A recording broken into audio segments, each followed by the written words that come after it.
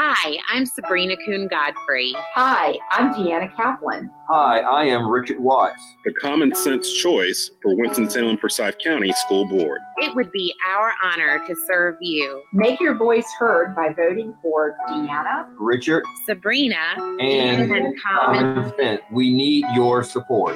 Early voting starts October 20th, paid for by Sabrina Kuhn Godfrey for BOE, Deanna Kaplan for School Board, Richard Watts at Large School Board. Hey, Panther fans. Right now on the SiriusXM app, hear the most in-depth Carolina Panthers coverage anywhere with Believe in Carolina Panthers, part of the Believe podcast network on SiriusXM. Hear from me, Desmond Johnson, and my co-host, Skylar Callahan from Sports Illustrated, and Panther great Jonathan Stewart as we break down the Panthers before and after every game through the NFL season. Your team, your podcast. Search BLEAV in Carolina Panthers on the SiriusXM app, Pandora, Stitcher, or wherever you get your podcasts. Do you believe? Hey, y'all, Chinese Mobile Auto. Is your car broke down? Are you stuck somewhere? Do you need a mechanic? You don't want to call a tow truck? Call Chinese Mobile Auto. He'll come out to you, do your work, whatever you need done, your regular maintenance, or if you're broke down on the side of the road, give him a call. All you have to do is pick up the phone and call 336-423-6241. You don't even have to see me. Just let me know what's wrong with your car, and I will come and fix it, y'all. I'm on Facebook, I'm on Instagram, TikTok, I'm on the Twitters, whatever you guys need, 336-423-6241. As always, I'll be seeing you. You are locked into Tobacco Road Sports Radio, your home for Triad Sports. And you know this, man.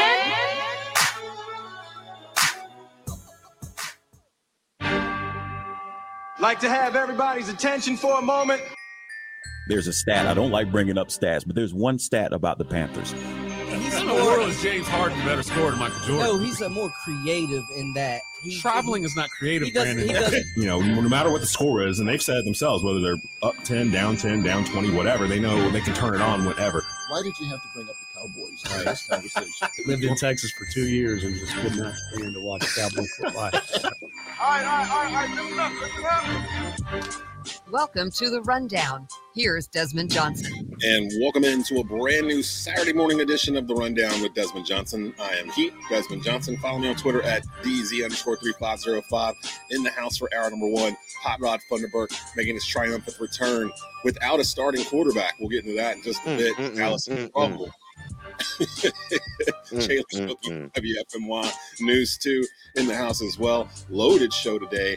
A little bit later on, we got WRL TV's Chris Lee in the house. He's going to talk a little AEW, a little WWE, a little Carolina Panthers versus New York Giants preview. Sports talk host, award-winning sport talk host, author, writer, you name it, North Carolina sports personality, David Glenn in the house from ChapelWorld.com. He'll be helping us preview the App State Troy game, College Game Day being in Boone right now, and a whole bunch of other stuff as he's on the sports buffet. And then the voice of North Carolina A&T, Donald Ware, will join us to give us a preview of North Carolina A&T versus Duke, which you can hear later on today at 6 p.m. on TobaccoRoadSportsRadio.com. You can also hear it in the Triad on 1400 AM, 93.6 FM, The Light, and Sirius XM on the app. Just search North Carolina A&T Aggies. You can find it there. Or you go to their Facebook page and just get it straight from the Facebook page. It'll be pinned to the top. So we got Aggie action a little bit later on tonight, 5:30 pregame with Donald Ware and Al Swan, 6 p.m. kickoff. So I'll be with you for most of the day here. But we're going to kick things off here talking about last week in the NFL. And since I have Rod here, we'll just start with America's team, the Dallas Cowboys. Some of the things that we saw last week that might have made us kind of be a bit surprised, and some of the things from last week that may worry us going forward. I'll let you just have the floor, Rod.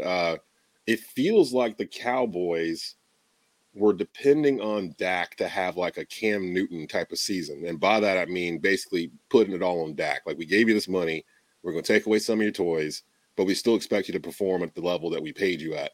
And now with him out, it feels like it kind of exposes that the Cowboys didn't really do a whole lot in the offseason. What are your thoughts on your team?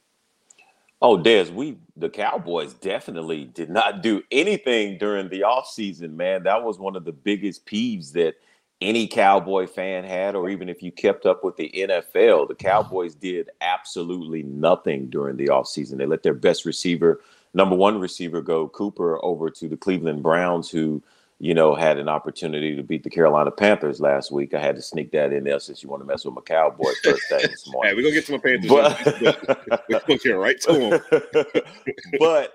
But man, no. Part of the biggest issue, I think, is the administration of the Cowboys right now. You know, your men are the coaches, Jerry Jones in the front office. They have to be willing to go and get who's needed in order to win games during the offseason. But since you didn't, you know, you have to work with what you got. And then when you come back and work with what you got to remember Zeke Elliott was one of the highest paid running backs, if not the highest paid running back at the time he had gotten his contract. How in the world do you just let him run the ball less than, 12 times a game? That is just freaking ridiculous. And I don't understand it, because football is still a game of running the ball. And if you need to open up your play game, your passing game, you run the ball and then you come back with play action pass. However, in running the ball, we're also having problems because we have an issue still in the admin area by the name of offensive coordinator Kellen Moore. Why Kellen Moore got the job of offensive coordinator? He should have never had it. He's too young. He doesn't have enough NFL experience to really know how the NFL works. If you ever watch some of his running plays, there's no creativity on that offensive line. He has no guards pulling around, no tackles pulling around, no misdirection plays for Zeke pulling around, or backup running back as well, or not even really backup running back, the alternate running back that we have. I can't even think of his name right now. But Pollard. Yep, Pollard. So listen, man, when it comes to the Cowboys, they're just, they're a mess right now. And even if we did have weapons, I think the Cowboys would still find a way to screw it up, simply because Jerry Jones is at the helm of this team, and he gets in the way of everything. If it's not opening his mouth, if it's not allowing the coach to be the head ruler of the team, and guys not go around the coach and go to Jerry Jones, all that creates internal dysfunction. And it's something that hasn't stopped since Jerry got rid of Jimmy Johnson. And it's not something that's going to stop until Jerry meets his demise, and I hate to say that, but that is just how it's going to be. I don't expect anything to happen. I have a bunch of buddies. I'm on when you're on texting, you have the text feed. Yeah, the group chat. We do a group chat every year, man. Lee, right? Hey, man, the Cowboys just got me flustered, dude. They got me flustered. You're talking about it right now. So even at the beginning of this group chat, man, they asked everybody, hey, what do you expect your team to do this year? Got down to me. I said, we'll have 5 wins. They were like, oh, come on. I said, man, I am serious. I said, number one, Dak is not even all the way healthy. I don't think. He wasn't healthy from the ankle injury, and I don't think he's all the way healthy from his shoulder issue. He didn't look either. right. He did not look. He hasn't looked right. Didn't play in any preseason games. Didn't look right even, when they were doing a training camp. So I told my buddy 5 games. This is before the season started. They said, oh, man, no, you're crazy. You don't know what you're talking about your team. Then Dak comes out, gets hurt. You saw how we laid down. And the defense is good. Don't get me wrong. The defense is not bad. But, man, my guys came back and said, Rod, you might be right. You really do keep up with your team. Heck yeah, I keep up with my team. I know what's going on. And that's why I'm flustered. That's why I can't talk. And I'm messed up right now. I'm messed up, fellas. I'm messed up. I wanted to let you get that out. I know you've been stewing on it all week, so I just it hurt, man. It hurt, man. I want you to get it out. Just just throw it up, get it all out of your body, so you can feel a little bit better. Jalen, what was something you saw last week that maybe gave you a little concern? Just across the NFL or with Dallas? Yeah, just across. Not just across the NFL. Anything in particular, like a team you might have thought was going to do something, and you saw them, and like, oh, maybe they're not going to. No, because that's kind of the performance I was expecting from that particular team. A team that kind of let me down last week was definitely the Eagles. They came out hot, jumped out, dominant getting the ball to A.J. Brown. It was established that he's going to be the number 1 this year. But then they slowly start letting Detroit just creep back into the game until ended up being a 3-point game when the Eagles are up 21 points in that game, I do believe, in the first half after the pick six. Be tough all year. They're going to be a tough, scrappy bunch. Yeah. But I'm very optimistic to see what the Detroit Lions become this year. I have them winning about between 5 to 7 games this year, just because of the new culture that Dan Campbell's brought in. They've done a great job these last couple of drafts, acquiring some great young pieces, and I can't wait to see how they're able to put it together. Just in despite of Jared Goff and his interesting style of quarterback play.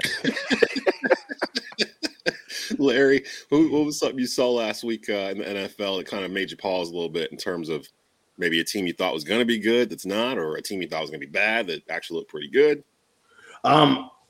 I think the Packers, I mean, look, they got beat up big time by the Vikings, and it just goes to show you it doesn't matter how great your quarterback is. You have to have a supporting cast, and right now there's trouble in Green Bay. You may have a great quarterback, but you found out when your running back has more receiving yards than any of your receivers the entire game, that is a major issue, and especially when you have Aaron Rodgers at the helm. So it just goes to show you it could be a tough season for Mr. Rodgers' neighborhood over there. Yo, Rodgers does not hide his emotions very well. And when that dude dropped that long bomb that hit him right in the hands with, like, nobody around him, and, like, Aaron Rodgers was like, his whole world just crumbled. Like, on the field. He's just like, what am I supposed to do? I heard some of his comments on the Pat McAfee show, right? And he was saying that the whole week they were game planning. You know, it was clear this was going to be the first play on the script. He was like, "Hey, Christian, how cool is it going to be for your first catch to be a touchdown?" It's like, because he knew he was going to be wide open, and so he was like, it was more of the build up through the week, and then he said he was more disappointed for the receiver than he was that he didn't catch the ball, because it was like, bro, we talked about this all week. You knew you was going to be wide open for the first play of the game. Your first career catch is going to be a 50, 60-yard touchdown. That's how you know. Everybody's talking about you got to be the guy to replace Devontae. Break on the scene, and then you just go right through your fingers. So he said that's what more of those looks were for. I don't know if that's 100% true, but it sounds great. It sounds good. It sounds good. It's good for us. And also, how great is Justin Jefferson? I don't know. One of the best, if not the best. I don't know, because I don't know if that was all him or if that was the Packers. But you got to, Dez, you got to think, because some of that stuff in his career, this is what he's played. 2 seasons he's played 2 seasons in one game. Second? No, he's third year. Yeah. He's played 2 seasons in one game. The team he's played the most so far in his career is the Green Bay Packers.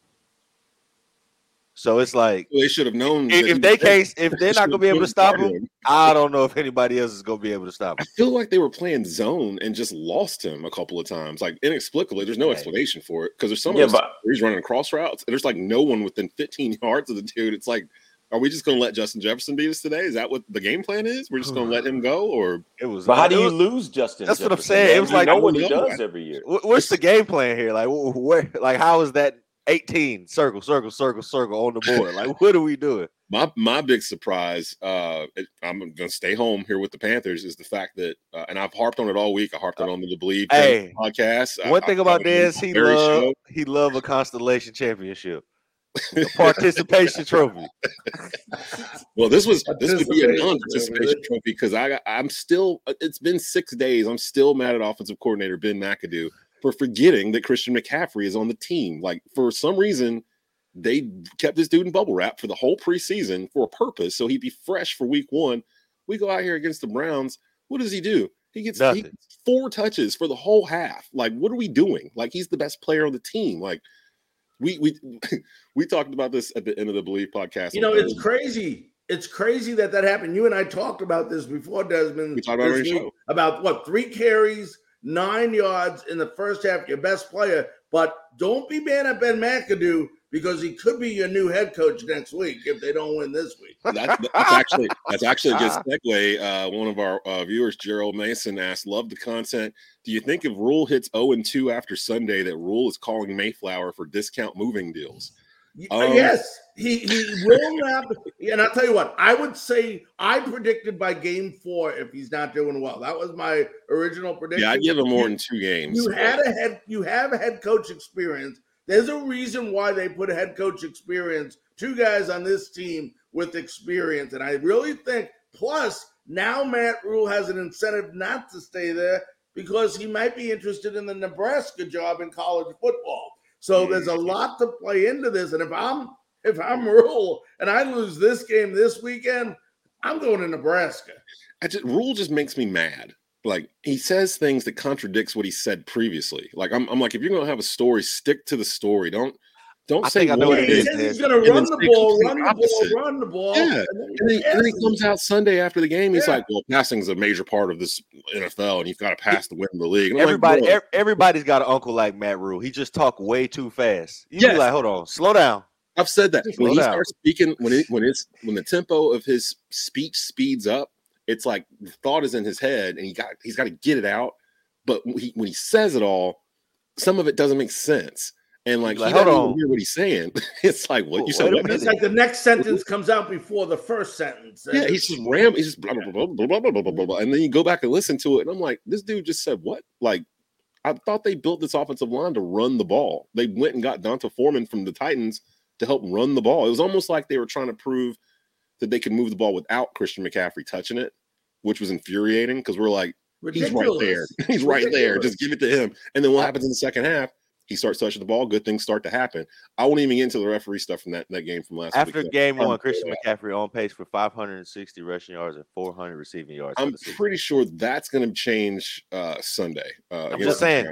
Yeah, Desmond, what did I tell you? What you and I have talked a couple weeks in a row here. You are on one of my shows, and I said to you, this team, and I said it before the season started, they have every position you look at, they have the potential to be really, really good, except for one, the head coaching position. They are a head coach away, I believe, from going to the playoffs. It's almost like David Tepper doesn't want to admit that he's done something wrong. And we're going to go play a team that interviewed Matt Rule, the Giants. He interviewed the Jets and the Giants. And I think the only reason why he didn't pick the Giants because the Giants wouldn't let him pick his own staff, which in hindsight might have been good for the Giants to put that out there because Rule has picked his staff the past 3 years, and we've seen the results of it so far. He signed a 7-year deal. So on one hand, I kind of look at like David Tepper's not going to swallow $45 million or whatever the buyout would be. On the other hand, Skylar Callahan made a good point earlier this week that he already spent $180 million on sticking metal in the ground to build a facility that's never going to get finished in Rock Hill. So that's McDonald's money to David Tepper. He might not care about $45 million if he can just get Rule out, if that's what it is. I can't believe I'm talking about Matt Rule getting fired after week 1 of the season when he has a healthy Christian McCaffrey. Like, it's just infuriating that you don't use your best player. And I would imagine they're going to correct that this Sunday, but we'll see. We'll see. We're a little bit later on. Christopher Price from the Patriots Report from the Believe Network. He's going to join us in about 30 minutes, and we'll go a little bit deeper on the AFC side because I think New England might only win like 3 or 4 games this year. Like this is they look terrible versus Miami. So we'll get some word from him because if they bottom out, is this Belichick's last season? Like that's kind of what I'm looking at here because it's really starting to look like it was more Brady than Belichick those 19 years or whatever it was they were together in New England because I can't name 3 players. Can anybody name 3 players on the current New England Patriots roster besides Mac Jones? Yeah, Matt Judon. They got Jacoby Myers. Yeah, Jacoby Myers, and then Devontae Parker. Oh, okay. See, I can't even prove that you're right because I don't know if those players are. they got Hunter Henry, Damian Harris. They got some guys. Yeah, Hunter Henry is a good ball boy. It's just I don't know. That division looks rough too. I was shocked by how accurate and how dangerous Josh Allen looks right now. People are starting to call him the white Cam Newton. I see the similarities, but he's way more accurate than Cam Newton could ever imagine being. Like I think he threw for like 80% or something nuts in that Thursday night game. Is this the Bills' year? That sounds weird. I'm 44. That sounds weird to say this is the Bills' year. Like, you know what I mean? Like it just doesn't compute, but they look pretty complete to me the way it is right now. Maybe them and the Chiefs, I guess, because the Chiefs were another surprise. I'd expect them to be as good offensively. Pat Mahomes, I'm starting to think Tyreek Hill was a crutch. No, remember you was screaming from the rooftops. Pat Mahomes, nothing without Tyreek Hill. Yeah. I mean, that's what I'm saying. I feel like, and it kind of showed it. All he heard all off. But when you got a Ferrari, when you got a Ferrari, brother, don't you want to drive it?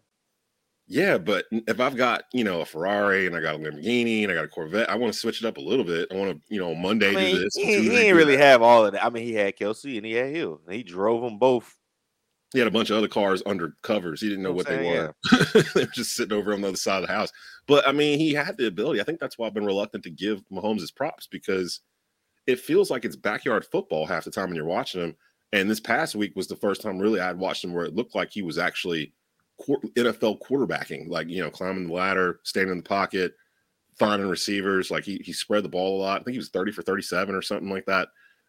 Passing. He looked really good too. But he still has weapons. Everybody forgets. They think Hill's gone. He doesn't have any weapons. He has Schuster, who came over, who had a decent game. Edwards out of the backfield is, catches the ball. So, I mean, it's not, and then of course, Kelsey, it's not like he doesn't have, it's not like Rodgers in Green Bay where he has no supporting cast. Yes, you can't take away how great Tyreek was, but it's proving to you that when you take him away, the talent of Mahomes can still come out and distribute the ball to other people besides Hill. So do you think, going back to Rod's opening salvo about the Cowboys, are they done? You said 5 wins. Are you sticking to that, or? Oh, you want to go back to the Cowboys? Yeah. I mean, get it? Don't you understand that? I was going to win that division. And listen, I said it once. Why do I have to say it again? I don't understand. I think Philly's going. I mean, because look, tell him again, Jalen. He said it already, guys. Why we torturing the man at this point? I'll tell you what. I mean, I'll say it for you, right? Look, man. Even if Dak comes back, we talked about it. Don't matter. He's had 24 fumbles in his career. He averages almost an interception a game anyway. I mean, dude, he puts the defense behind the daggone chopping block all the time. So, I mean, the Cowboys are not going to do anything until the admin, Jerry Jones, the front office, everybody else gets a revamp. I mean, that's until just his my demise. true feelings. Yeah, it's his demise. We'll never rebuild.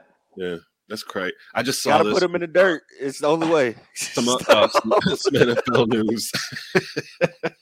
Guys, let me ask you a question. Jerry Jones this week. I'm like, oh man. Let me ask you a question, and it's a great question someone asked me, and I'd love to hear your answer.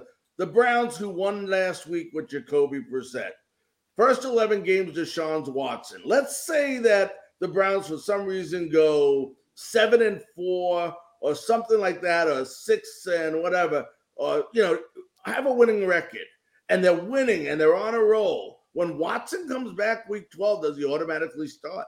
Absolutely. Hell yeah, he's making $250 million. He's not. This year he's not, but next year he is. But the question I is, ain't letting him sit after doing all this. So you don't go with the winning formula?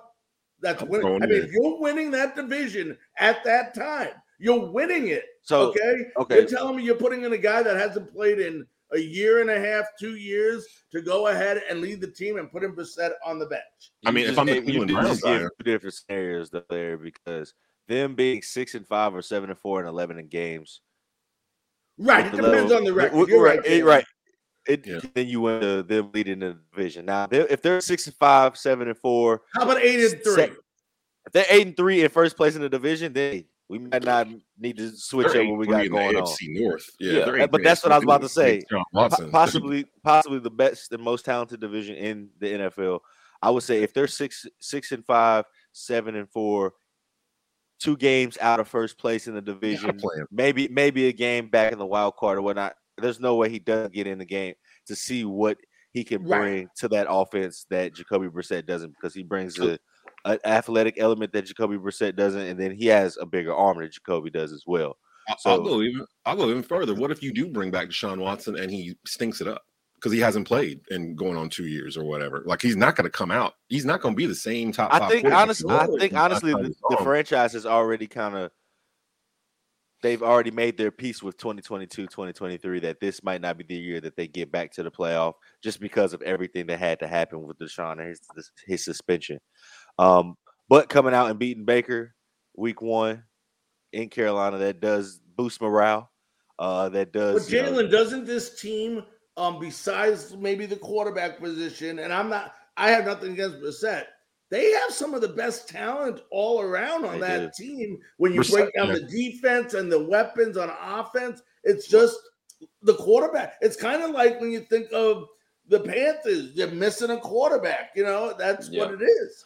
Larry, I think Brissett didn't win that game for the Browns Sunday. Like he only threw for Donovan Peoples-Jones won that game. Right. Yeah, he was moving third down chains all day long. He was hooping.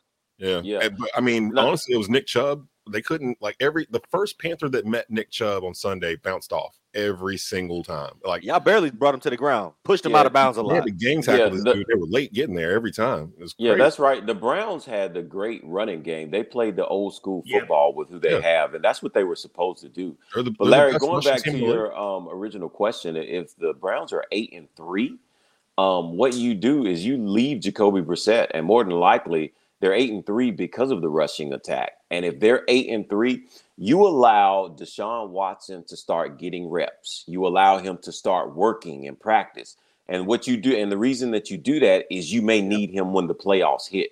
Because, football, everybody's the healthiest of what they're going to be every single game. They're the healthiest right then and there because moving forward, you're going to get hurt. So we don't know what the future is going to hold for Jacoby Brissett, but you allow Deshaun Watson to start picking up momentum. You allow him to start gelling with the team. You allow him to get reps in practice. You allow him to have an understanding of what's going on because supposedly he's not supposed to have any contact with the team. He's not supposed to be doing anything with the team. So he's completely cut off. You're talking about a guy who has nothing going on with the team and has no chemistry with anyone on the team, including the coaching staff. So if they're 8-3, you leave Jacoby and then you start getting Deshaun Watson up to par. And maybe you put him in on certain plays like they do Taysom Hill does with the Saints. And like you said, get him used to the flow of the game again and then ease his way back in. And if you're winning with Brissett, what the heck you taking him out for? Keep that formula going, at least the momentum going until the momentum, ride the wave, they say, right? That's right. And if you're winning with Brissett, what you're going to do is you're hopefully going to get Jacoby Brissett stock up. So if you get his stock up, hopefully you can trade him, get something for him because you paid a heck of a lot of money for Deshaun Watson. Absolutely. So, you try and look at it on two ends when you're talking about football operations as well as the business side of it.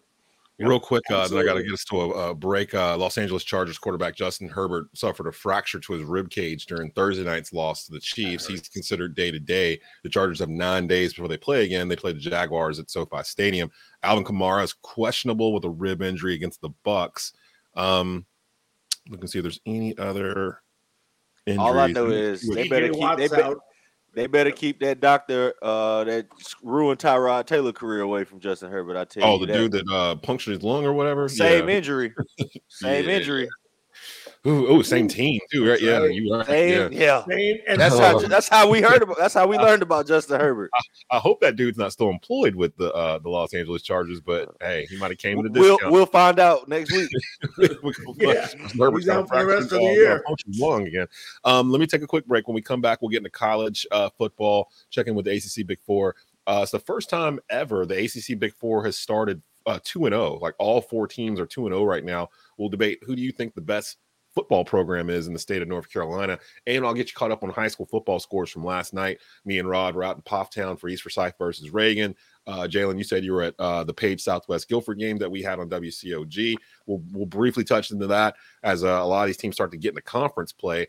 And then a little bit later on, like I said, David Glenn's in the house. Chris Lee is in the house. Chris Price from Patriots Report will be here. So stick around. We'll be back just a bit. You listen to The Rundown, WWBG 1470 AM and TobaccoRoadSportsRadio.com. You're listening to The Rundown with Desmond Johnson. Beamer Tire and Auto Repair, now with 3 locations across the Triad in High Point, Greensboro, and our new location in Kernersville. Beamer Tire and Auto offers full-service auto repair, all tire brands, free alignment checks, oil changes, and more. In Kernersville, check out the no appointment needed Quick Lube shop. Check out their thousands of 5-star ratings via Google and Yelp. They care because they know that you can go anywhere. So try a shop with a beating heart, not a bottom line. Beamer Tire and Auto Repair. Visit us on Facebook or at beamertire.com. Blue Naples Pizzeria in Kernersville is now hiring. Come work for one of the best Italian restaurants in the Triad. Currently hiring dishwashers, cooks, front cashiers, and more. Great hours, great pay. Give them a call at 336-993-7707 or stop by and inquire at 1519 Union Cross Road in Kernersville. Start working this week. Blue Naples Pizza. Franchise players. Welcome back. Sports Channel 8's Ben Swain. How you doing, man? I love that you guys are doing what you're doing. I love that we're doing what we're doing because the local sports fan is really underserved in sports radio here in North Carolina. Being able to, Monday morning after the New Carolina game, being able to listen to local guys talk about the local game. Franchise players every Friday afternoon at 5 p.m. on TobaccoRoadSportsRadio.com and at 6 p.m. on WCOG 1320 AM and WTOB 988. Looking to tailgate this summer? Stop by One Stop on the Way. One Stop number 6, located just 1 mile west of East Forsyth at 2748 West Mountain Street in Kernersville. One Stop serves fresh fried chicken and our famous taters 7 days a week from 6 a.m. to 10 p.m. Feeding a crowd? Get 16 pieces of chicken and sides for just $27.99. Craving wings? Come try our new spicy breaded wings. Get a 5-wing meal with 6 taters and a roll for just $7.39. Now in regular hot ranch or spicy. One Stop number 6, 2748 West Mountain Street in Kernersville. Hey, Pops, where you want to go eat tonight? I'm going to go get me some good Southern cooking at Ball Brothers down by the airport in Winston. No, Pops, it's Bell Brothers, and they closed years ago. It's Taste of the Triad now. Taste of the Triad? Is it in the old Ball Brothers building? Yup. Can I still get baked chicken and collard greens? Sure can. How about neck bones, meatloaf, and pork chops? Taste of the Triad has all that. So they ain't got pinto beans, tater salad, mac and cheese, or fried okra? Pops, they have all that, plus homemade cakes and cobblers and sweet potato pie. Well, then I don't care what they call it. Let's go eat. Taste of the Triad. Open daily for lunch with $5.99 specials from 11 to 2 and chef specials daily. Don't miss the Saturday brunch from 9 to 1 and the soulful Sunday dinner when you come out of church full of the word, but hungry for Southern comfort food. Taste of the Triad in the old Bell Brothers building at Old Walkertown Road and North Liberty in Winston-Salem. That's good Southern cooking. You deserve to get good service and great rates. At State Farm, we get it. And we're here to help because with every State Farm policy, you get good neighbor service and you get surprisingly great rates. So what are you waiting for? Get going and talk to a local State Farm agent about your surprisingly great rates today. Like a good neighbor, State Farm is there. Individual premiums will vary by customer. All applicants subject to State Farm underwriting requirements. When you want the real deal, call State Farm agent Susanna Nunn in Kernersville today. Welcome to the Triad's best kept secret, Tucker's Grill, located on the corner of Highway 66 and High Point Road at 4110 North Main Street in High Point. Open 6:30 a.m. to 2:30 p.m. Tuesday through Saturday. Voted some of the best burgers in the Triad, Tucker's Grill also offers breakfast plates, breakfast sandwiches, hot dogs, lunch sandwiches, and homemade soup during the winter months. Visit Tucker's Grill for lunch today, 4110 North Main Street in High Point.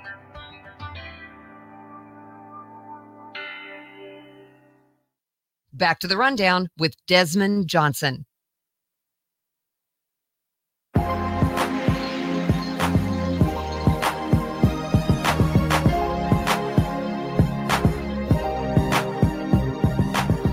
Welcome back into the rundown here live every Saturday morning, 10 a.m. to 12 noon on WWBG 1470 AM and Tobacco Road SportsRadio.com. If you want to participate in the show, if you got a hot take, if you want to comment on something that we just said, you can do so. Go to the YouTube video or the Facebook watch video, comment in the comments with your question. It'll appear here at the bottom of the screen, and we will answer it for you live on air. Just like this franchise player here, John Mundy, who comments, Larry looking good in his UT shirt. Bless Rod's heart. I believe that's for his Dallas woes from yeah. We need a blessing. We need a big blessing. Tennessee looking good. Let me get into some scores here real quick from last night. Our high school football coverage The WTOB High School Football Game of the Week, East Forsyth taking on Reagan. Me and Rod were out there with Chad Delp calling that game. Let me say this right now to the Triad.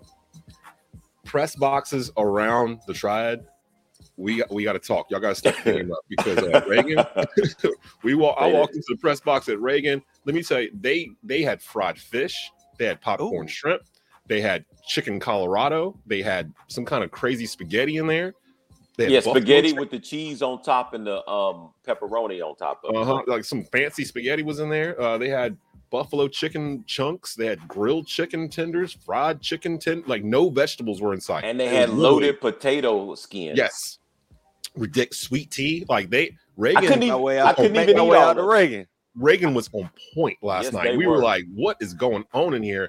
And I asked them, they said it was a restaurant up the road.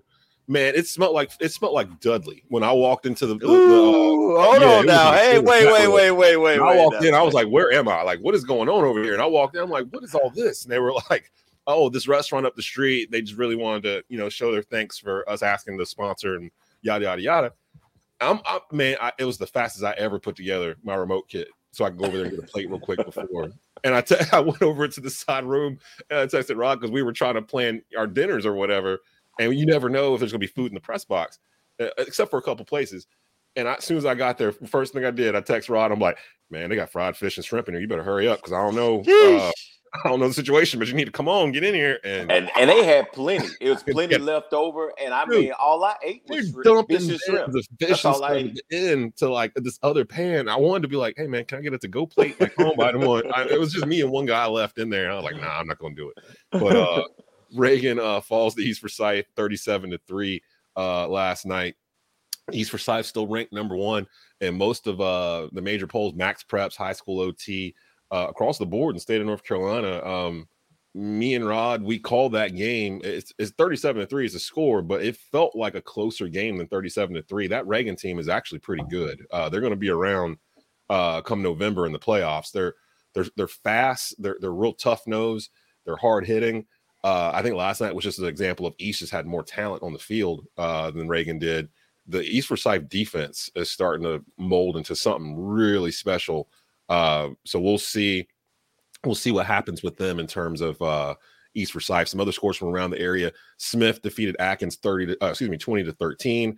Moorhead beats North Forsyth 21-14. Mount Tabor outlasted West Forsyth 29-13. I actually heard the tail end of that. Dave Pulaski and Drew Brackett were calling that game on a different station, so I got a chance to hear that when we were leaving out of Reagan's parking lot. Mount Tabor undefeated 4-0 on the season. West Forsyth has not won yet, 0-4. I can't remember a year where West Forsyth has started off in this manner, so we'll keep an eye on them as conference play starts. Page defeats Southwest Guilford 10-7. Ledford put it on Providence Grove 42-21. Northwest Guilford defeated. Is that right? Northwest Guilford defeated Western Guilford 69-6. We saw that, Rod. We saw that Northwest Guilford team week 1 in Kernersville. They took on East Forsyth, and to date, they've been the biggest challenge. That kid Bristol Carter is real nice. Yeah, they have a good team. Pride All Stars a week or two ago. Ryan Smith had him on. Yeah, he is not. He is cold on the baseball diamond. Northwest Guilford had some players. Like we came away from that game feeling like, okay, we might see them again in the playoffs in the West region or something because they pretty good. That quarterback Tanner Blue is pretty good too. They put some points up against East defense. Yeah, I think they're the only ones that scored more than what. Actually, they are. They scored 30-something points. Yeah, they scored 30-something points on this East defense week 1. So Reidsville doing Reidsville things, 48-0 over Andrews. Dudley gets back on the winning path, 49-0 over High Point Central. I'm glad I flexed out of that game because that was supposed to be the game of the week over on that side, and we moved it over to that Page Southwest Guilford contest. North Davidson falls to Asheville 29-15. Salisbury defeats Thomasville 35-12. Ragsdale outlasted Northern Guilford 38-37. Last time we checked on that game last night, Ragsdale was a big. Northern Guilford must have really came back. Grimsley beat Southeast Guilford 35-7. People ain't talking about Grimsley. Have you noticed that? No one's really talking about Grimsley this year. They're undefeated. It's because they got a freshman quarterback, but he is balling.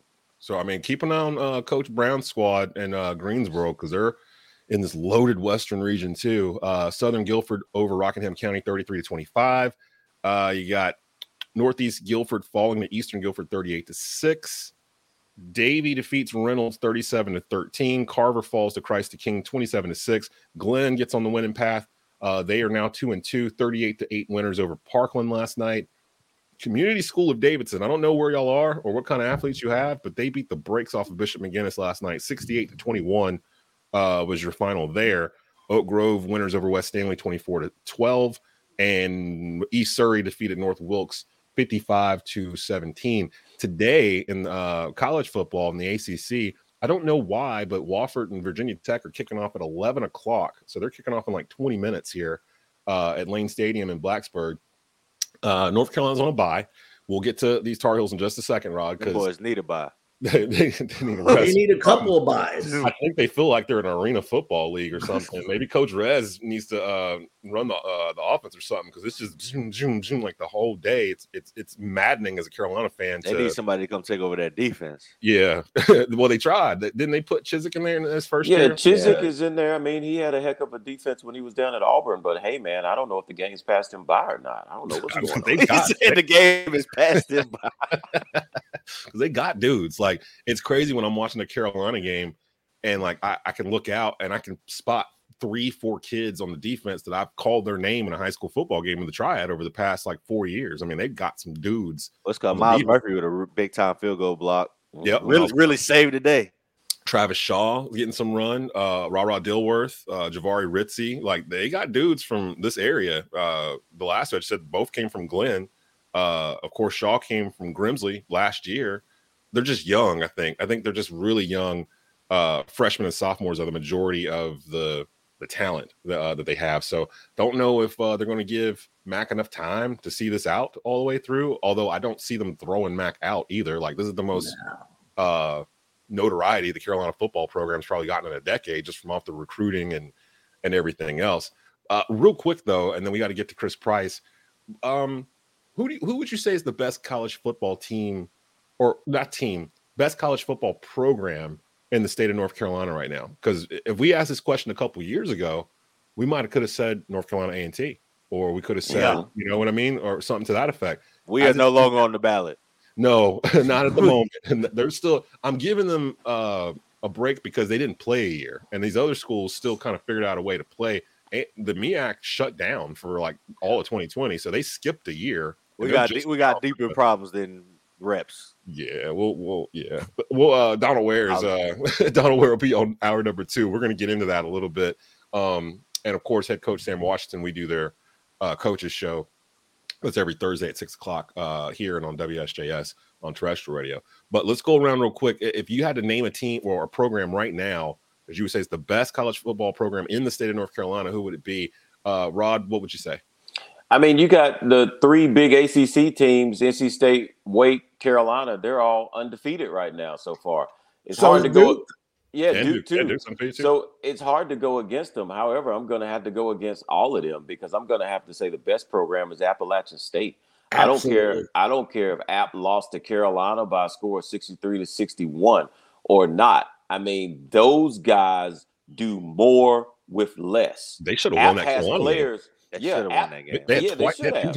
I'm glad they didn't, because that was my birthday on that day. It would have been a sad day. So day. So I couldn't have that. But App does more with less, and what I mean by that, App has players that Carolina, NC State, Wake, Duke say, you're not good enough to come here. Really? We're not good enough to come here, but we can go down to Texas A&M and we can beat them. We're not good enough to come here, but we're the ones who have college game day at our campus today. I mean, look, man, that is campus, if it's still standing, right now, like they've been. And Rod, how about Chase Bryce? How about that kid, Chase Bryce, the quarterback at Appalachian State? He is doing big things, man. He can put the ball where it needs to go. He can thread the needle, but not only that, the Sun Belt Conference in general, it's a tough conference, man. You're talking about Georgia Southern just beat Nebraska. Yeah. Marshall just beat Notre Dame. You know what I'm saying? And then again, here's App. App is beating Texas A&M. So look, that conference is a heck of a conference. So best program in North Carolina, I'm going to have to go with Appalachian State. Shout out to Amani Marshall, East Forsyth graduate, was at Wake Forest, transferred to App State, got that touchdown in front of 100,000 plus people. I can only imagine what that feeling is like. So I think he made a good move. Shout out to his dad, Malcolm, as well, friend of the program. Real quick, before I switch to Jalen, John Mundy comments in, it's Wake Forest. How many straight bowl games and a championship game appearance last year? They do more with less champs. Wake is right up there with App in terms of competition. Well, in terms of this conversation, Jalen, what would you say? So when it comes to program, I would agree with Rod just because of the last 2 decades of football App State has been able to put together, right? But when it comes to the best football team in the state of North Carolina right now, it's Wake Forest because they've got the best quarterback. Sam Hartman, he's a baller. Yeah. And then he's a leader. Like the way the guys rally around him, I know he had this health situation with the blood clots and everything, but you could just see last week how the guys just like once they found out that Sam was going to be back Thursday, the environment changed. The sound bites that came out of Wake changed. The energy changed. And I mean, as soon as the boys got on the plane, you knew they weren't messing around in Nashville, and they beat the brakes out of Vandy, who's not historically not a good football program, but still an SEC opponent. And for Wake to go out there and dominate the way they did, and for Sam to look as strong as he did under center, like he didn't miss. It looked like they literally played the bowl game maybe 2 or 3 weeks ago. That's how the offense looked with Sam Hartman on the field. It doesn't look like the last time he played was in January. Wake seems like Wake needs to beat Clemson. I feel like it's the only thing left for them to do to get national notoriety, because we all know living here that they've been pretty good under Dave Clawson for years and pretty solid as well. It's starting to feel like they have an identity. They know what they are. So I'd put Wake up there. Larry, would you agree with these guys? App State, Wake Forest, you got another Well, I agree with App State, and you got to give credit to Sean Clark over there. The great job. He could be considered one of the better coaches because, like Rod said, he's doing more with less. So you got to give the man credit for the way he gets this team ready week in and week out. But I think a lot of you are leaving out North Carolina State. I mean, Devin Leary has a rocket of an arm. They got a great running game. They got this one running back. I can't pronounce his name, but he's averaging 7.1 yards per carry so far in the first 2 games. They're ranked.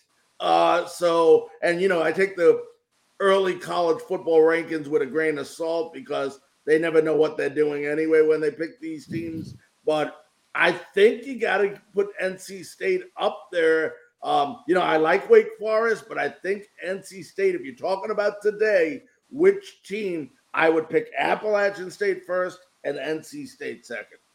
I'm gonna go through the commercial break because we're getting towards the top of the hour, and I have waiting with us here. He is the host of the Patriots Report, one of the many Believe podcasts that are out there right now. There's a podcast for all 32 NFL teams on the Believe Podcast Network. Christopher Price joining us here. Chris, we're just gonna go right into it because we were talking about this a little bit earlier. How concerned are you about your Patriots? Because for some of us, we've been waiting for this day a very long time. We've been waiting on this day for forever, like 2 decades, to finally look at the Patriots after week 1 and go, it's finally here. It's finally started happening. Do you feel that way up in Boston and in that area right now, the New England area? Are they kind of looking at this Patriot team going, what are we doing? Or is it still, in Belichick we trust, we're going to figure this out, we're not even concerned? My philosophy over the years, having covered this team in some form or fashion since 2001, is, especially when it comes to the first few weeks of the season, it's never as good as you think it is, and it's never as bad as you think it is, unless you're talking about the 2017. Then they really are as good as you think they are. Yeah. They were as good as you think they are. I think that there is a level of concern at this point in the season when it comes to the Patriots and when it comes to the overall feeling up here.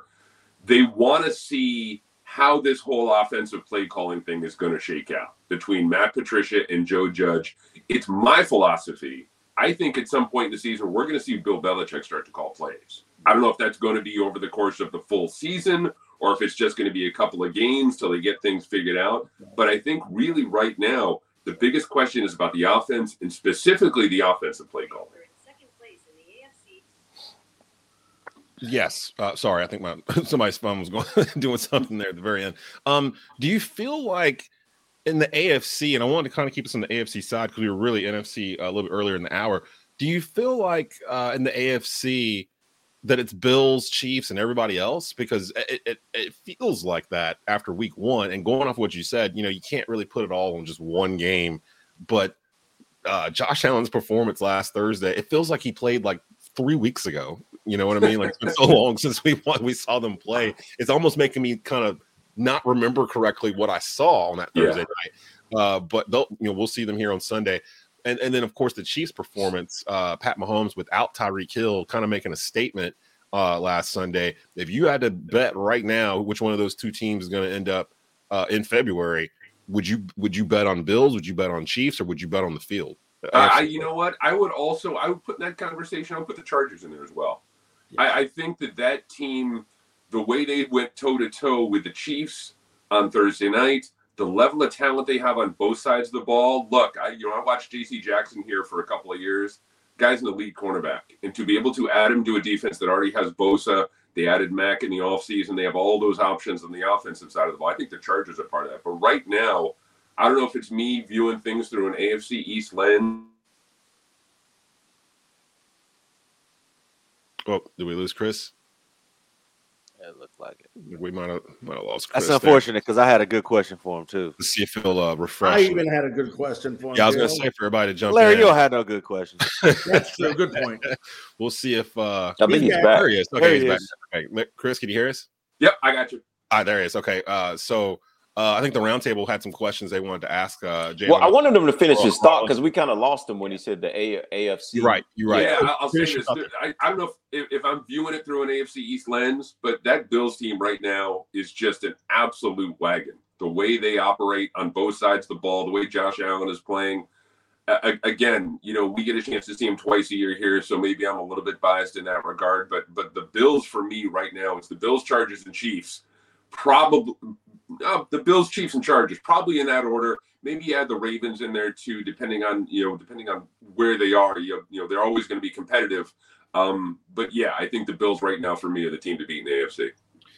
For me, real quick before I turn it over to the panel, every time I see the Bills, a part of my heart just like sinks because their seeds are the remnants of the 2015 Carolina Panthers. Like we call them Panthers North down here because they from Sean McDermott to Brandon Beane, part of the roster.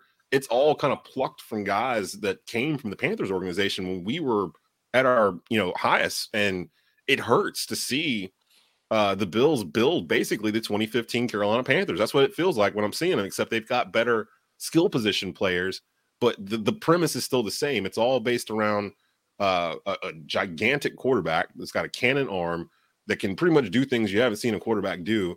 And it's got a great offensive line. You got a solid top-notch defense. Like there's not a lot of holes. The Bills probably could use if they had like a top-notch running back. I think that would be the chef's kiss of everything. Yeah. And it's like it's almost like Josh Allen is the running back. And I've seen that script before.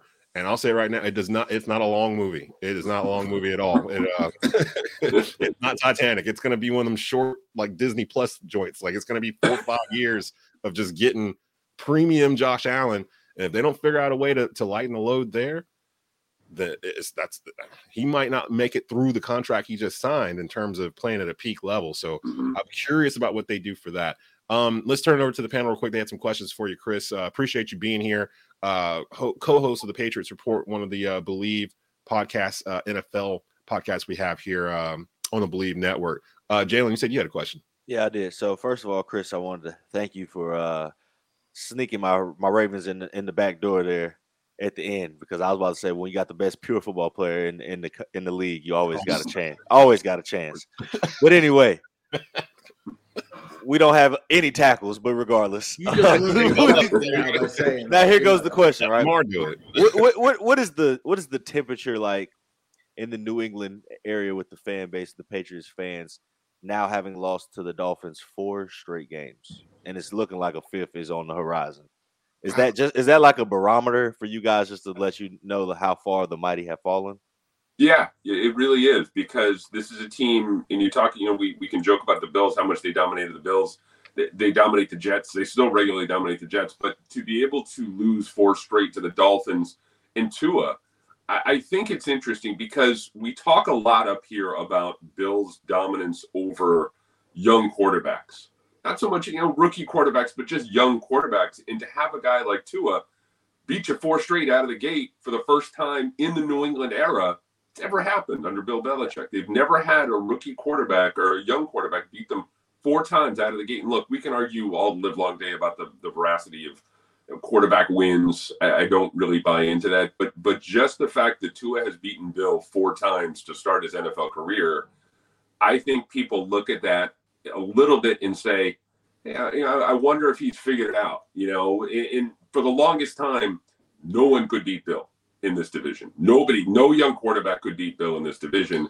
And to be able to have a guy like that come out of nowhere, not come out of nowhere, but you guys know what I mean, to be able to win 4 games right out of the gate against Bill Belichick really says something. I just think overall, like I said, the questions are really on the offensive side of the ball when it comes to this team and their inability to execute in week 1. It's going to be interesting to see if they're going to be able to flip that script and turn things around in week 2 against Pittsburgh. Larry, you had a question? Yeah, I'm going to try to impress Jalen with my question here. Chris, let me ask you this. A lot of crap for Bill Belichick since Tom Brady has left the team. Was it Tom Brady? Was it Bill Belichick? But to get to the point of the question is, when you look at last year's Patriots team, 10-7, didn't have a lot of a supporting cast around Mac Jones. Could last year have been the best year of coaching by Bill Belichick? I don't know if it was the best year of coaching by Bill. I think it's certainly in the top 5. I would put the 2008 team in there, the one where Tom went down the first week of the season and they still got to 11-5. They didn't make the playoffs with Matt Castle, a guy who had an absolutely awful preseason that year. So I would put that probably at number 1. But last year is probably 2 or 3. People forget that the Patriots were the number 1 seed for a large part of the second half of the season last year.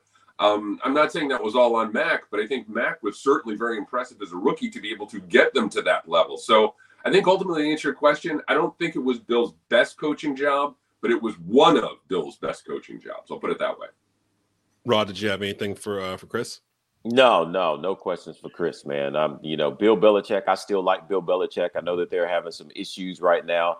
And a guy like Bill Belichick is always going to get it figured out. I have no doubt about that. It may take a little bit of time, but I think he deserves that time to get it figured out just because of what he's done for the New England Patriots. I got to follow up. Yeah, I was going to say real quick, just kind of going off of what Larry was alluding to there. Chris, does it ever cross your mind that question that the rest of the league kind of asked? Was it more Belichick or was it more Brady, considering Brady had success after leaving New England, basically with a custom-built team for him down in Tampa, but he kind of just slid right in and they go win a Super Bowl. Looking back on it now in hindsight, would you point the needle more towards one of those guys than the other in terms of being more responsible for the Patriots dynasty? Would you put it more towards Belichick or would you put it more towards Brady? That single question has powered sports talk radio up here for the last 2.5 years. So I've got it written down on a Post-it note. There you go. Yeah. You know what? It's funny. I have this long-running argument with my 17-year-old son. My 17-year-old son is a firm believer in, look, it was Tom Brady all along. He was the guy. He's the reason behind the 6 Super Bowl championships. My belief is I point the needle a little bit more toward Belichick because he was not only the coach, he was the GM. He was the guy who brought those players in over the course of that 20-year period. So if I have to lean one way or another, I'm leaning a little bit more toward Belichick, going like 52-48 maybe. Not a whole lot, but again, he gets the edge for me just because he was the guy who brought the players in. He acted as the GM, not just as the coach. Do you think they regret cutting Brady? Oh, yeah. Yeah, without a doubt. Now, yeah, I mean, Bill's whole thing was, let go of a guy a year too early as opposed to a year too late. But I think this ultimately backfired. But then, you look at the history. Hey, Montana left San Francisco. Peyton left Indianapolis. It happens. It does. It happened. But I do think ultimately they regret what happened. And Desmond, let's not forget that the best team he ever played on probably was that first year with Tampa Bay. He never had a better team than that team. Oh, you mean I would say the 2017. The 2017. Yeah. That's the one team that should have won a Super Bowl and didn't. There's a couple of teams out there that should have won Super Bowls and didn't. That's the first one that comes to mind. Is that the other one too? If I could just jump in real quick, the first 4 weeks of the 2010 season, you look at that roster they had, where they had Randy Moss, Rob Gronkowski, Julian Edelman, Aaron Hernandez. They had that was a ridiculous collection of talent. That 2007, and then they ended up trading Moss. They got Deion Branch back, but if they could have kept that offense together, I think that offense would have rivaled the 2007 offense. Man, it's crazy that Tom Brady came back. You know what I mean? Like I'm still sitting here trying to figure out why the dude came back. You're married to a supermodel. You just signed a $300 million deal. She's not happy either. No, she's not happy. She's not happy at all. And honestly, it's making Tom not happy. I don't know what everybody else's marital status is on the panel, but Desmond, you got a wife. You know why he left. You know why he wanted to go back to work. I don't know. Yeah. Good answer, Des. It was a test. I'm sorry, I don't know what you're talking about, Des. No idea. I don't know why. I have no idea why I did. But it only took him 40 days to whatever happened. It took him 40 days of seeing it to be like, nope, I need to go back. But now it sounds like he's like going against that when you see him in press conferences where he's kind of alluding to. It's almost like he's landing because he still got to go home, Des. He still got to go home. And she made it public. Yeah, man, he still got to go home. Got to make sure everything's smooth. Got to build on a strong, sturdy foundation. Yeah. So, but I bet New England wish they had those problems today. Like I feel like we'd have a better sense of what New England was if Tom Brady was still there, because we saw so many years where New England, just like this, it would be basically Brady and a bunch of almost like cast-offs. It felt like that he could elevate. And to God, nobody knew who Julian Edelman was until he was in this New England offense for the most part. Danny Amendola, guys like that were able to thrive in this offense. Des, I lived in New England. I lived in New England during the Steve Grogan eras. So I'll tell you, I've seen him real bad, and now it happens to every team, man. Well, I already said in the preseason that all this talk that we've said about the Patriots, and Chris, you can probably attest to this, they're going to still end up 10-7, probably at the top of the division. They're going to win a bunch of like 24-21 type games, like real tight. Just like we won't be able to get a bead on them the whole year, and then they'll get there to the final.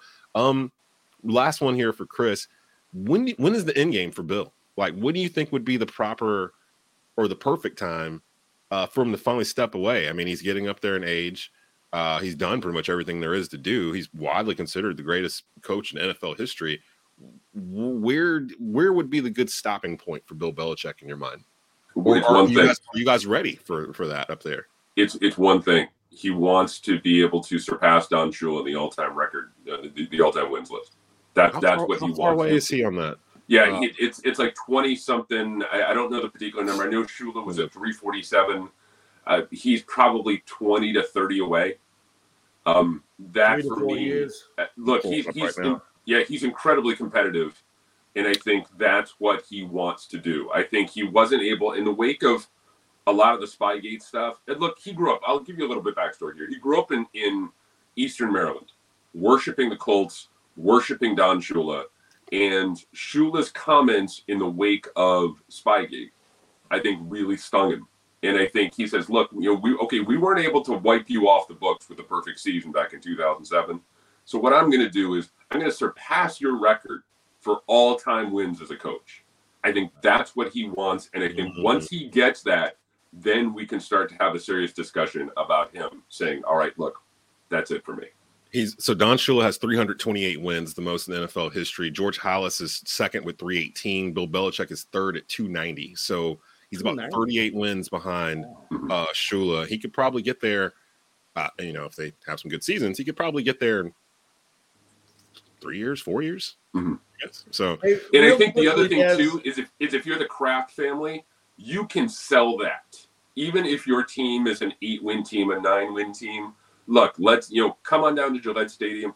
Let's see Bill Belichick take another step toward the record. I think ultimately, I wonder if it's, and there's some debate there. Are you including regular season wins? Are you including postseason wins? I know the Dolphins, their official number is 347, which includes Shula's postseason wins. And I think that maybe changes the math a little bit. But yeah, that for me is the end game for Bill. He wants to be able to surpass Shula.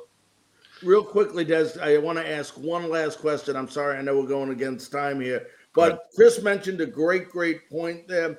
Let's say when Belichick does pass Don Shula, will that legacy and wins be challenged? We know it'll be challenged by people in Miami, of course, because of some of the issues. In baseball, you have PEDs. With Belichick, you have Spygate, Deflategate, a couple other issues. Will there be asterisks near that, or will they let that just go? In New England, I think they'll just let it go. I think the philosophy will be that the people who love him will love him even more because he's got the record. And I think the people that don't like him will just double down on it and just kind of dig their heels in and not recognize him. But I think ultimately, at the end of the day, the NFL is going to recognize it. And so I think that's the only thing that, I think the only thing that's he and the Patriots fans care about. Guys, we got to get at it. I got to get you guys out of here for hour one. Chris, tell everybody where they can find your work and where they can find you on social media. I'm at C Price Globe on Twitter. That's C Price Globe, CPRICEGLOBE. I write for the Boston Globe. I do some work for them as well. And you can hear me and LeGarrette Blunt on the Patriots Report every week on the Believe Podcast Network. I'm so proud of Believe and what they've done the past year and a half, the growth that they've had, and the hosts that I've met through these various shows with Believe. Definitely will have you back on. My plan is to have Believe host on throughout the NFL season and just use the wealth of talent that they've been able to assemble that's been available for us to use. And anytime you need me for anything, just hit me up, and I'm available to come in and talk some nonsense about the Panthers. So love it. We'll be back in just a bit. Donald Ware, voice of the North Carolina A&T Aggies, gives us an A&T versus Duke preview. That game is 6:00 p.m. here on TobaccoRoadSportsRadio.com. 5:30 pregame. We'll be back in just a bit. You're listening to The Rundown, WWBG 1470 AM and TobaccoRoadSportsRadio.com. You're listening to The Rundown with Desmond Johnson. You're listening to The Rundown. They're missing some parts, but Clemson's had the number 1 or number 2 recruiting class in the country, it feels like, or at least top 5, the past 4 or 5 years. So it's not like they don't have kids on the sideline waiting for an opportunity, like 4 and 5-star kids that we haven't heard about. Some talking heads out there have said, "Whoa, well, this Clemson team, they don't have T. Higgins. They don't have these wide receivers. What are they going to do? They're going to just plug in the next 2 guys." Exactly, like they did the year before. Yeah. The year before when Mike Williams was there. You don't win 10-plus games a year for this will be like the 10th year in a row if they do it this year. You don't do that by depending on 1 or 2 guys and having to reload, and then 2 years later you're back. Clemson's been steady the whole time, from Sammy Watkins, before Sammy Watkins, DeAndre Hopkins. Sure. They have wide receivers. I don't even know what the names are going to be. I ain't even worried about that. Trevor Lawrence will find them. The Rundown with Desmond Johnson, Saturdays at 10 a.m. right here on Tobacco Road Sports Radio. Back to The Rundown with Desmond Johnson.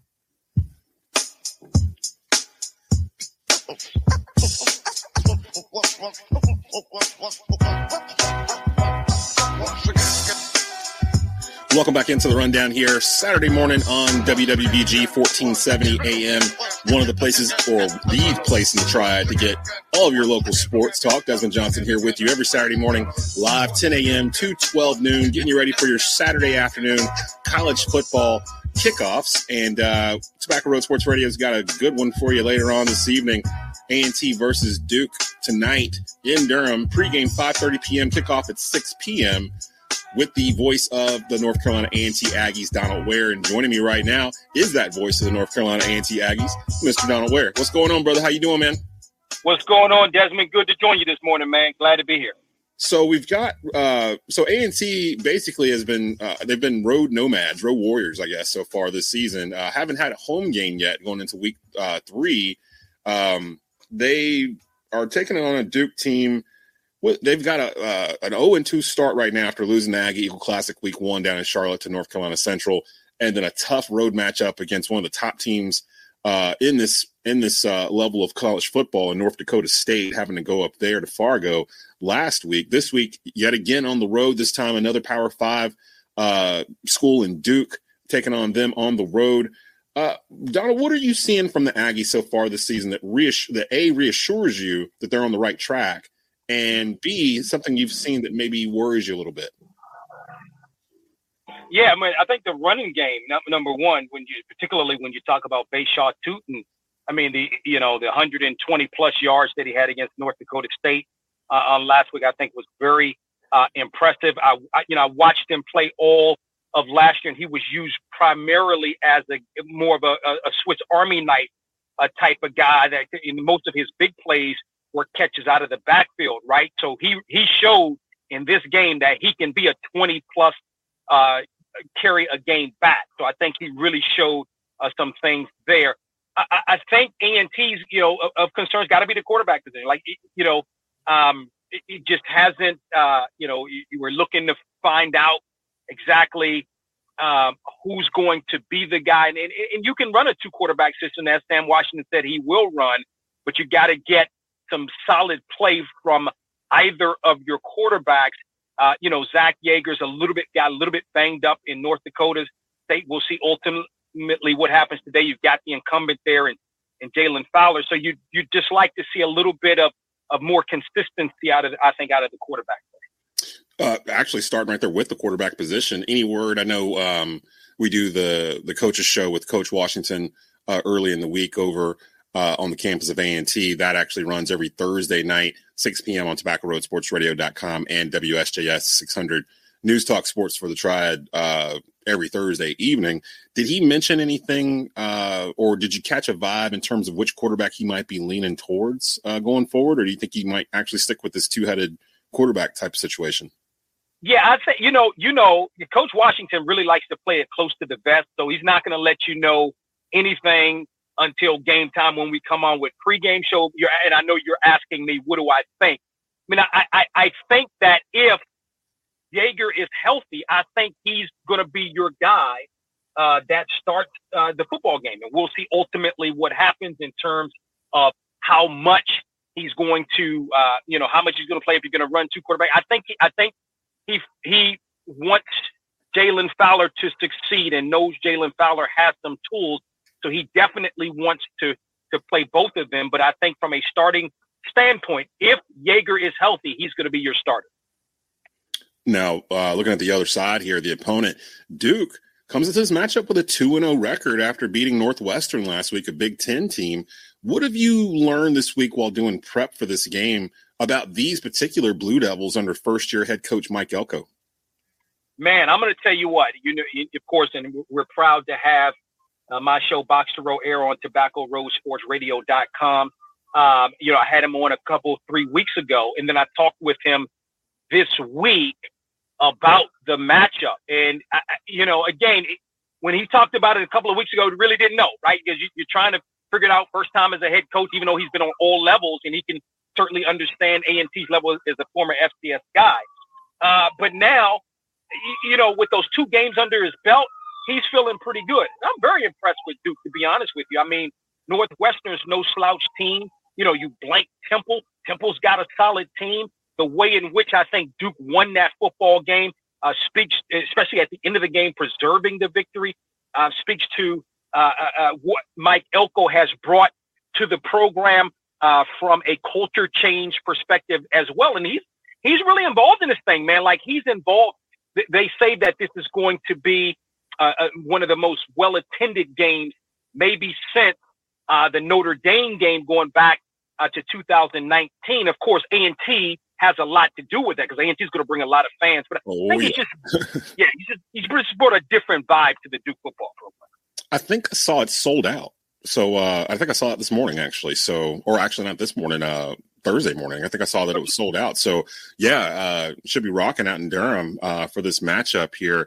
And, of course, the Aggie Nation starving for a win up and down season last year. And I think a lot of them understand that the competition you guys have been going up against the past couple of weeks to start this season would hopefully steal the Aggies for conference play once they got out of the non-conference part of this season. And Coach Washington did mention during the coaches show that, they may be 0-2 right now, but all the goals they had for themselves at the beginning of the season are still right in front of them.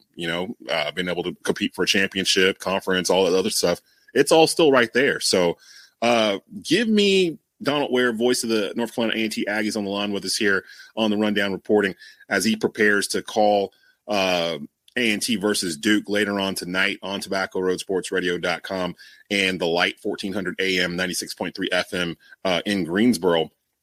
Give us an Aggie on offense that you think can have a breakout game tonight against Duke that you've been keeping your eye on. Got to be Bayshaw Tootin. I mean, for A&T to have success in this football game, Bayshaw Tootin has to be able to run the football. And this is the thing, like we've seen A&T against previous Duke's teams. Now, of course, this is a different team, different head coach, different culture. But and by the way, you're looking at a Duke team only giving up 70.5 yards rushing per game. But it's an A&T team that has had success running the ball against Duke for 2 straight seasons, if you will, going back to 19 and then going back to last season. So he's got to be the guy. He's got to have some success. Mike Elko has the utmost respect for him. So if A&T wants to have success in the ball game, they got to be able to run the football as they've been able to do pretty decent, really good last week against North Dakota State and then throughout the course of this season. And then on the other side of the ball, Donald, who's a couple of players on defense to keep an eye on for Aggie fans? Number 13, Jacob Roberts. He's the guy, right? He's the heart and soul of this defense. But Tyquan King, inside linebacker, he wears number 10, by the way. This guy has had 2 phenomenal double-digit tackle football games, so watch out for him.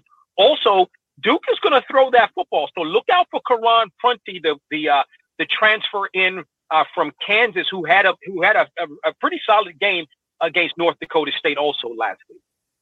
And I got to say, also shout out to my dude, sophomore Jamison Warren from Kernersville, East Forsyth Stand Up. He's been doing some good things so far beginning of the season. I hope he's able to continue on his path for that young man as well. A lot of local talent just spread out all over the place. Actually, Duke has a couple of kids either committed this year from the Triad or already there. And I know, of course, A&T's got loads and loads of talented kids here from the Triad from our high school football. North Carolina A&T, the Coaches Show, weekly on Tobacco Road Sports Radio online and WSJS News Talk Sports for the Triad this season, 6 p.m. Thursday nights. Aggies versus Blue Devils live this Saturday, September the 17th. There are a variety of ways that you can get to this football game. If you can't make it out to Durham to watch it in person, Aggie Nation, the kickoff is at 6 p.m. The pregame with Donald Ware is at 5:30 p.m. You can hear it on terrestrial radio in the Triad at 1400 AM, 96.3 FM, the Light. If you have the Sirius XM app, you can download the app to your phone, search North Carolina A&T. It'll pull the game for you there. If you want to listen to it online through our online stream, go to TobaccoRoadSportsRadio.com. You can stream it there through the main player. And this year we've added a new thing to the North Carolina A&T athletics page. Each game day, we will pin the actual official audio stream of the A&T broadcast to the top of that Facebook page. So definitely, I just named like 5 different ways to get to this football game. So if you still can't figure out a way to listen to this game, then you just haven't been paying attention. We've tried to do everything possible to make sure we make it as easy as possible for the Aggie Nation to get the clearest possible broadcast for this game in a variety of ways, whichever way makes you more comfortable to go. D, I know you got to get out of here. I know you're getting ready to make a call here in a couple hours. I'll be talking to you down the line in the studio here soon. Sounds good, Desmond. We appreciate you and appreciate TobaccoRoadSportsRadio.com. And with that, we'll be out of here for the day. Stick around. Out of Pocket with Michael Davis will come on next. Again, like I said, A&T versus Duke, our Aggie game of the week tonight at 6 p.m. on TobaccoRoadSportsRadio.com and the Light and the Triad. We'll talk to you next week. You're listening to The Rundown with Desmond Johnson. It's game time. Brother Cluckers has you covered. Check out the Clucking Football Feeding Frenzy for $5 deal. 25 fried chicken tenders, 2 jumbo sides, and 1 gallon of sweet or unsweetened tea for only $39.99. Special only valid via online ordering. Just visit brother-cluckers.com to place your order and enjoy the games. Brother Cluckers, located in front of the Food Line Shopping Center at 1547 Union Cross Road in Kernersville. Brother Cluckers. Hi, I'm Sabrina Kuhn Godfrey. Hi, I'm Deanna Kaplan. Hi, I am Richard Watts. The common sense choice for Winston-Salem Forsyth County School Board. It would be our honor to serve you. Make your voice heard by voting for Deanna, Richard, Sabrina, and Common Sense. We need your support. Early voting starts October 20th. Paid for by Sabrina Kuhn Godfrey for BOE, Deanna Kaplan for School Board, Richard Watts at Large School Board. To the Rundown with Desmond Johnson.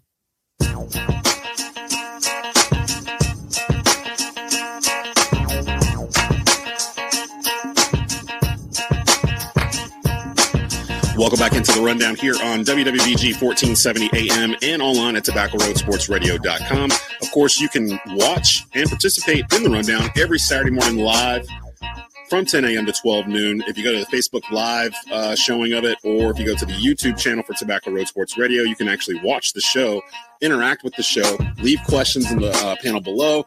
We'll see them live. We'll actually answer your questions live while we're on the air.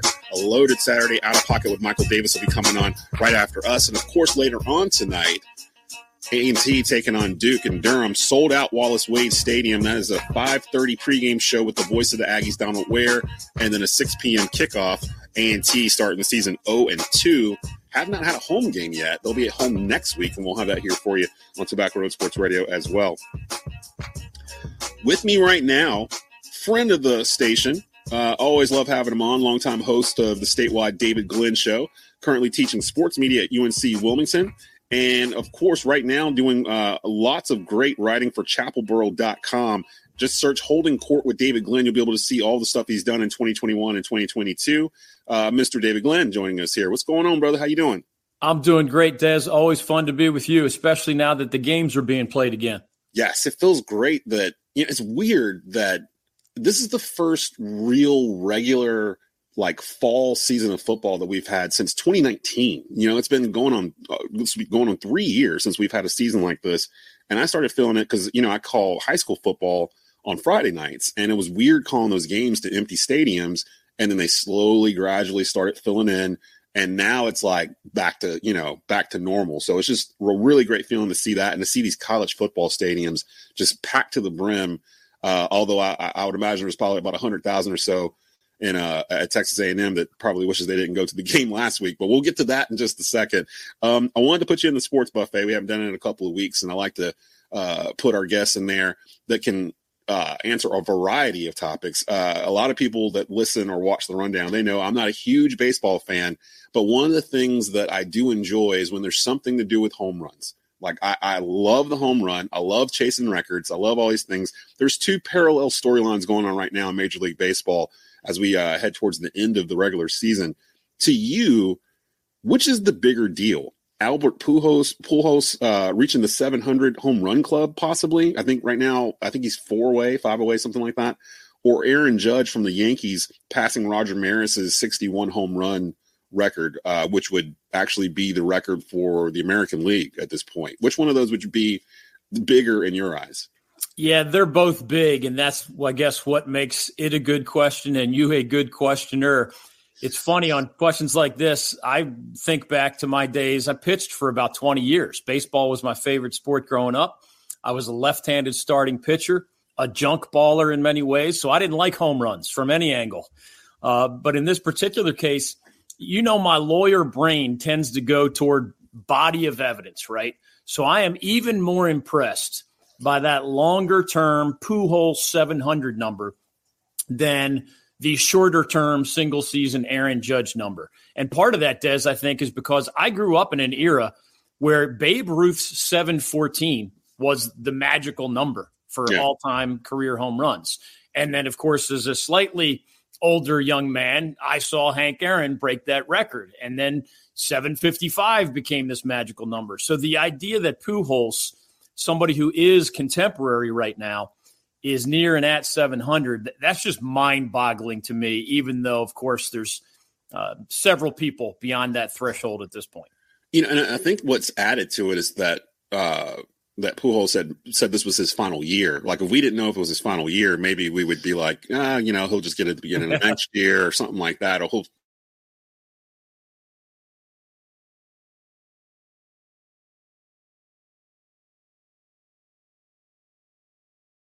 come to get. But with him, what? Hank Aaron, Babe Ruth, Barry Bonds, they're in that 700 club. Is that right? Those three? I don't have that in front of me. For a long time, I was kind of baseball encyclopedia in my brain. It was funny you mentioned the 714 because me growing up as well, it was the same thing. Like I was kind of like a sports stat nerd. So like 714, 61, like all these numbers, like I knew what the 100-meter world record was at any given time. Just random Jeopardy stuff. So I think you're right, because obviously Babe Ruth is still on 714. That one's not going to change. Yeah. Hank Aaron is still on 755. That one's not going to change. And Bonds' ultimate number was 762. So that is it. There are only 3 members of the club. Remember, Alex Rodriguez came up a little bit short. Way back in the day, Willie Mays ended up at 660, another number that sticks in my head. So there's only so many members of the 600 home run club. Mm-hmm. Pujols becoming the 4th member of the 700 home run club. Again, we're picking between 2 amazing accomplishments, but I'll take the Pujols accomplishment over the Judge accomplishment in this case. Let's shift over to college football. App State hosting Troy today. ESPN College Game Day is in the house in Boone. I can only imagine what it's like there now. I mean, we're here late morning Saturday morning, and those kids probably haven't gone to sleep since last Saturday. So the Sun Belt had themselves a weekend last week. Which were you more impressed with and why? Marshall defeating Notre Dame on the road, or App State defeating Texas A&M on the road? App State beating Texas A&M on the road. Notre Dame's a hard place to play. So's A&M, obviously. But the Irish are playing under a new coach with a lot of changes, even though he's familiar to the Fighting Irish. And Texas A&M, remember, is many years into the Jimbo Fisher era. So the Thundering Herd beat a rookie head coach. The Mountaineers went to a place that jams about 100,000 people into that stadium and had a number 6 national ranking and beat them. Straight up beat them. There was nothing lucky about it. Jimbo Fisher has all those highly ranked recruiting classes. He, of course, was a national championship coach at Florida State almost a decade ago. Texas A&M, you remember, Des, gave him the largest amount of guaranteed money in the history of college sports. It was a 10-year, $75 million contract that lured him away from Florida State. And all $75 million are guaranteed. I had never seen that previously. So he has had some great years there. He goes to a bowl every year. He's had them in the top 5, I believe. They finished a couple years ago, the Aggies. They beat Alabama last year. That was Alabama's regular season loss. This is a ripe program compared to sort of the new program at Notre Dame. So credit to the Mountaineers, man. If you and I made a list, seriously, in the history of college football in our state of North Carolina, the number of road wins against an opponent ranked in the national top 10 is not a long list. We would not fill the fingers on 2 hands with that list. So the fact that the Mountaineers just did it at number 6 A&M, I mean, credit to Marshall as well, obviously, and the Sun Belt more generally, but I'll take that Mountaineers win, and I was happy to see that ESPN's Game Day decided to make Boone its next destination. The crazy thing, too, if I'm not mistaken, in the Sun Belt, I think Coastal Carolina is the one that's favored to win that conference, and we're not even talking about them yet, really, but you got App State, you got Marshall. That's the Fun Belt is what they call it, and I normally wouldn't really pay too much attention to the other teams in that division, but last week made me go, you know what, let me check out what's going on at Marshall. One of the high school offensive coordinators that I deal with down here, he was talking to me earlier in the week and was like, yeah, watch out for Marshall. They've got a really good running back. They're super legit and they're fun to watch. So definitely going to start checking out some of the Fun Belt action. David Glenn on with us, longtime sports writer, sports host, award winner here in the state of North Carolina. Follow him on Twitter at David Glenn Show. Speaking of App State and that record that they have going on the road, the ACC Big Four, UNC, Wake Forest, NC State, and Duke are all 2-0 for the first time since, ever. Out of those, which of the 4 are the biggest surprise? I'd say Duke is the biggest surprise. And I have to admit, Des, even though I've been covering college sports here in North Carolina since 1987, so that's 35 years, I did not realize until a week ago Saturday when I saw Duke went to Northwestern and beat a Big Ten opponent. And obviously, you mentioned the other 2-0 starts, or in Carolina's case, it's a 3-0 start. I just started looking back in the record books little by little. Last year, year before that. When's the last time all 4 started 2-0 or better? And, you can check out the article at chapelboro.com. Your listeners can if they want to see all the details. But the bottom line was I got all the way back to the 1880s and couldn't find a single example. Wow. I had to double check it with all the schools. Obviously, 1 or 2 or 3 of the 4 have started 2-0 or better many times. But all 4 in the same season in the sport of football, this is the first time it has ever happened. That is crazy. We know that State and Wake both had high preseason expectations. And Wake has had a very strong 2-0 start. NC State kind of wiggled off the hook against ECU, might have lost that game to the Pirates, but did get the win. Carolina had that high-scoring shootout win at App State as part of the Tar Heels 3-0 start. Duke is the surprise, though. This is a new coach in Mike Elko, one of only 2 teams in the whole conference that has a first-time starting quarterback. At Duke, it's a young guy named Riley Leonard. So to go on the road under a first-time head coach and a first-time starting quarterback and beat a Big Ten team, I know it's only Northwestern, I have to put the Blue Devils 2-0 start as the most surprising. And the Blue Devils hosting North Carolina A&T tonight later on TobaccoRoadSportsRadio.com. You can stream it there. We also put the official game day stream on the North Carolina A&T Athletics Facebook page. So if you're having issues trying to get to it, you can get to it there. It's on the SiriusXM app. If you're in Guilford County, you can hear it on 96.3 FM or 1400 AM The Light. So we've got it all over the place this upcoming, later on this evening, I should say. I've heard this question posed after the A&M App State game and then the start of these ACC Big Four schools. In your mind right now, who's the best college football team in North Carolina? I'd have to say the best team right now is probably Wake Forest. NC State deserves some consideration as well. Obviously, Carolina just went to App State and won a head-to-head matchup, so you'd have to put the Tar Heels over the Mountaineers, despite App State's huge accomplishment at Texas A&M because of the head-to-head result.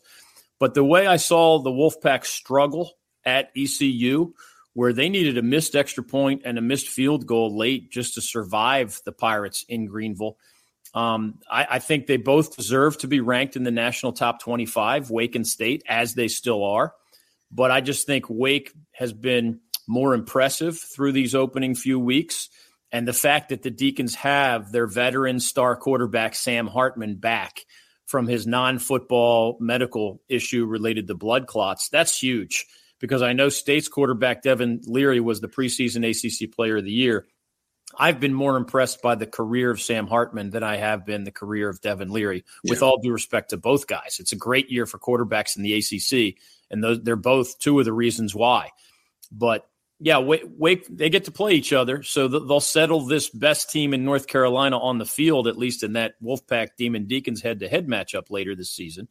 But my guess right now is that it'll be the Deacs, a team that went all the way to the ACC championship game in football last year, and has a lot of those key pieces back. It's crazy, too. Usually I refer this saying to high school football, but really college football, you could say the same thing.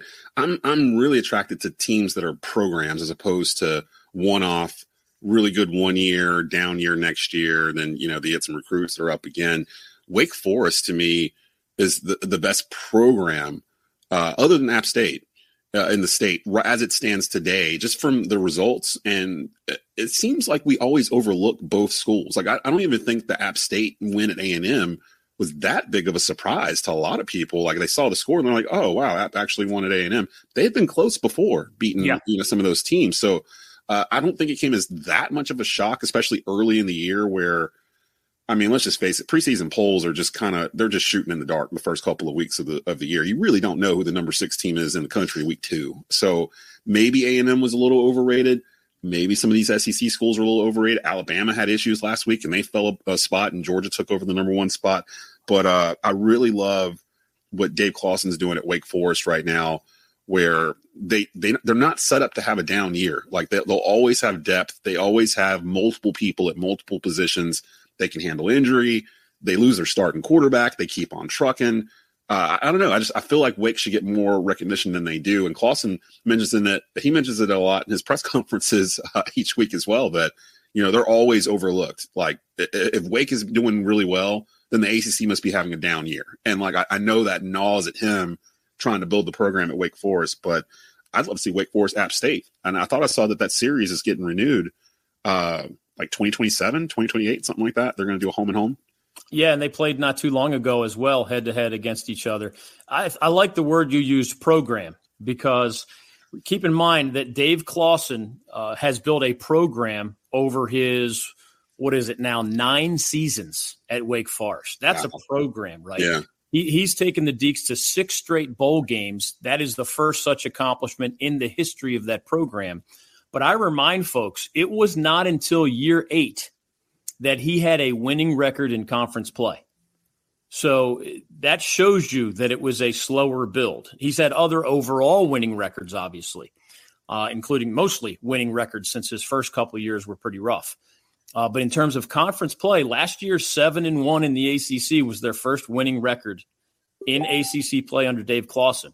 They won 11 games, which is one of the highest totals in the history. Yeah, come on. And they finished in the national top 15. So all those are amazing accomplishments. The reason App State often gets a lot of votes for the best program in the state of North Carolina is that they win conference championships. And before that, they won national championships at the FCS level. And remember, they've sustained their success through 3 different head coaches just in the last 5 years or so, in the change from Scott Satterfield to Eli Drinkwitz to Sean Clark. So you have a heck of a healthy culture and strong program when you can have 3 different head coaches in 5 years and only, barely miss a beat.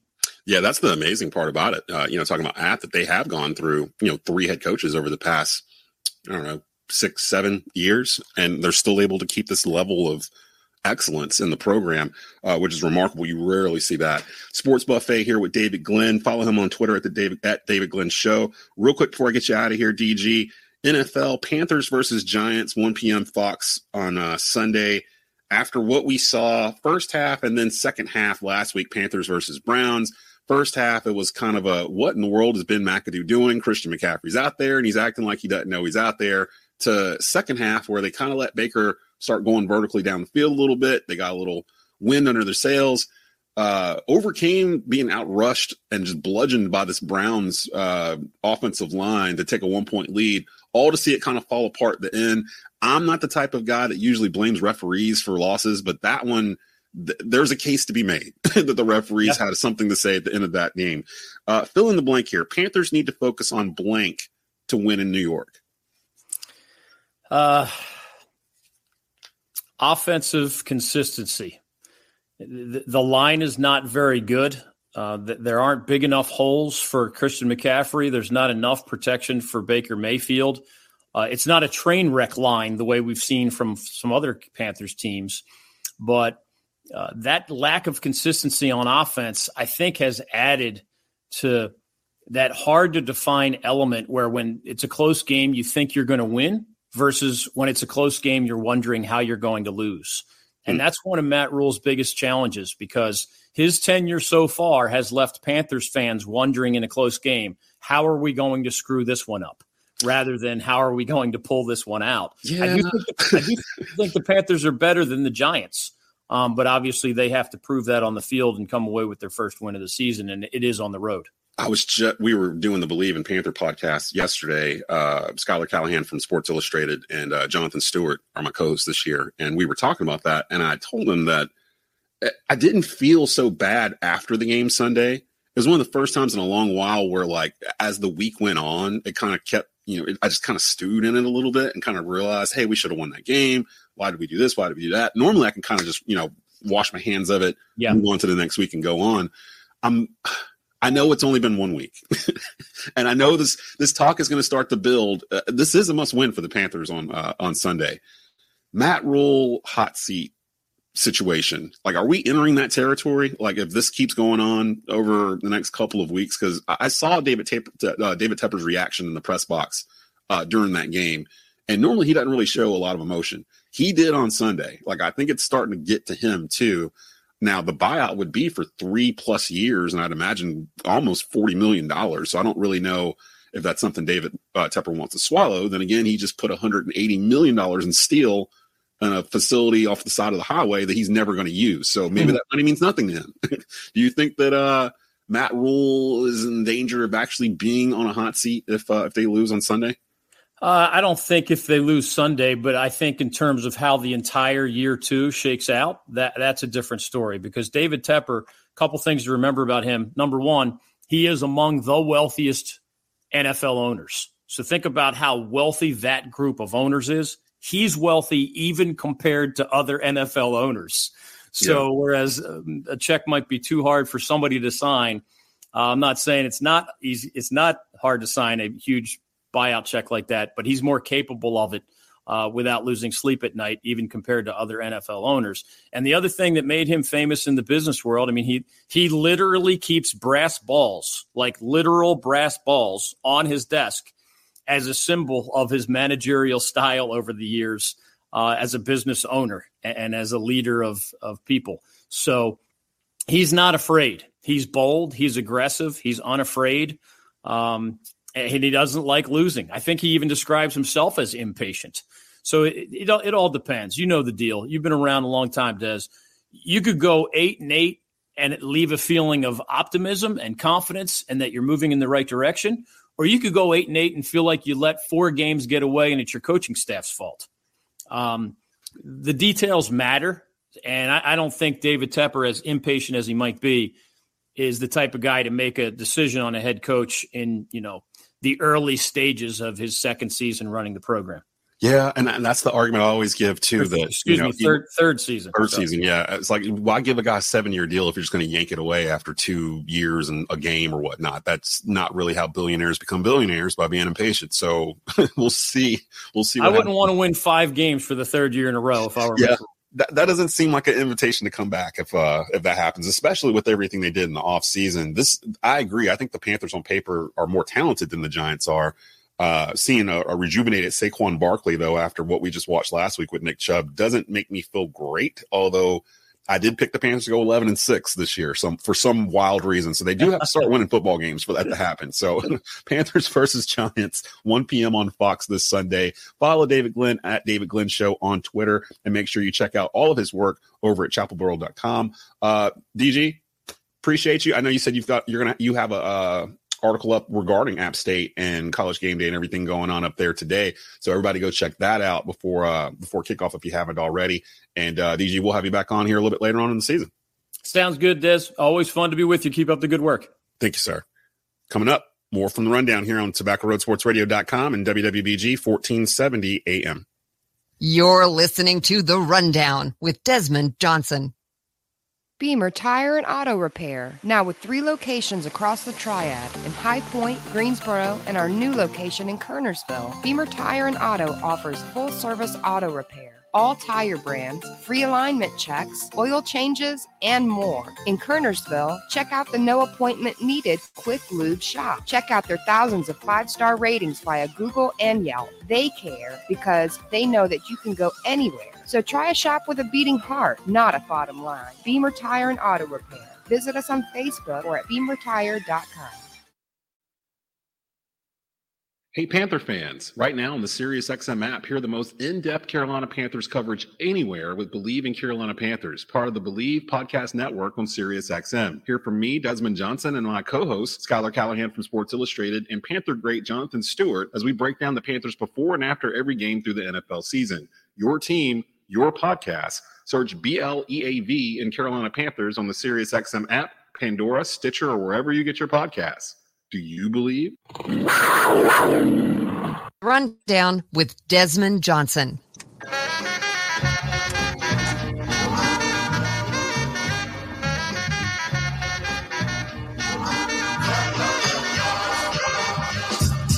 Welcome back into a loaded edition of the Rundown, Saturday, September the 17th, 2022. I'm your host, Desmond Johnson, here on WWBG 1470 AM, and of course online every Saturday morning at TobaccoRoadSportsRadio.com.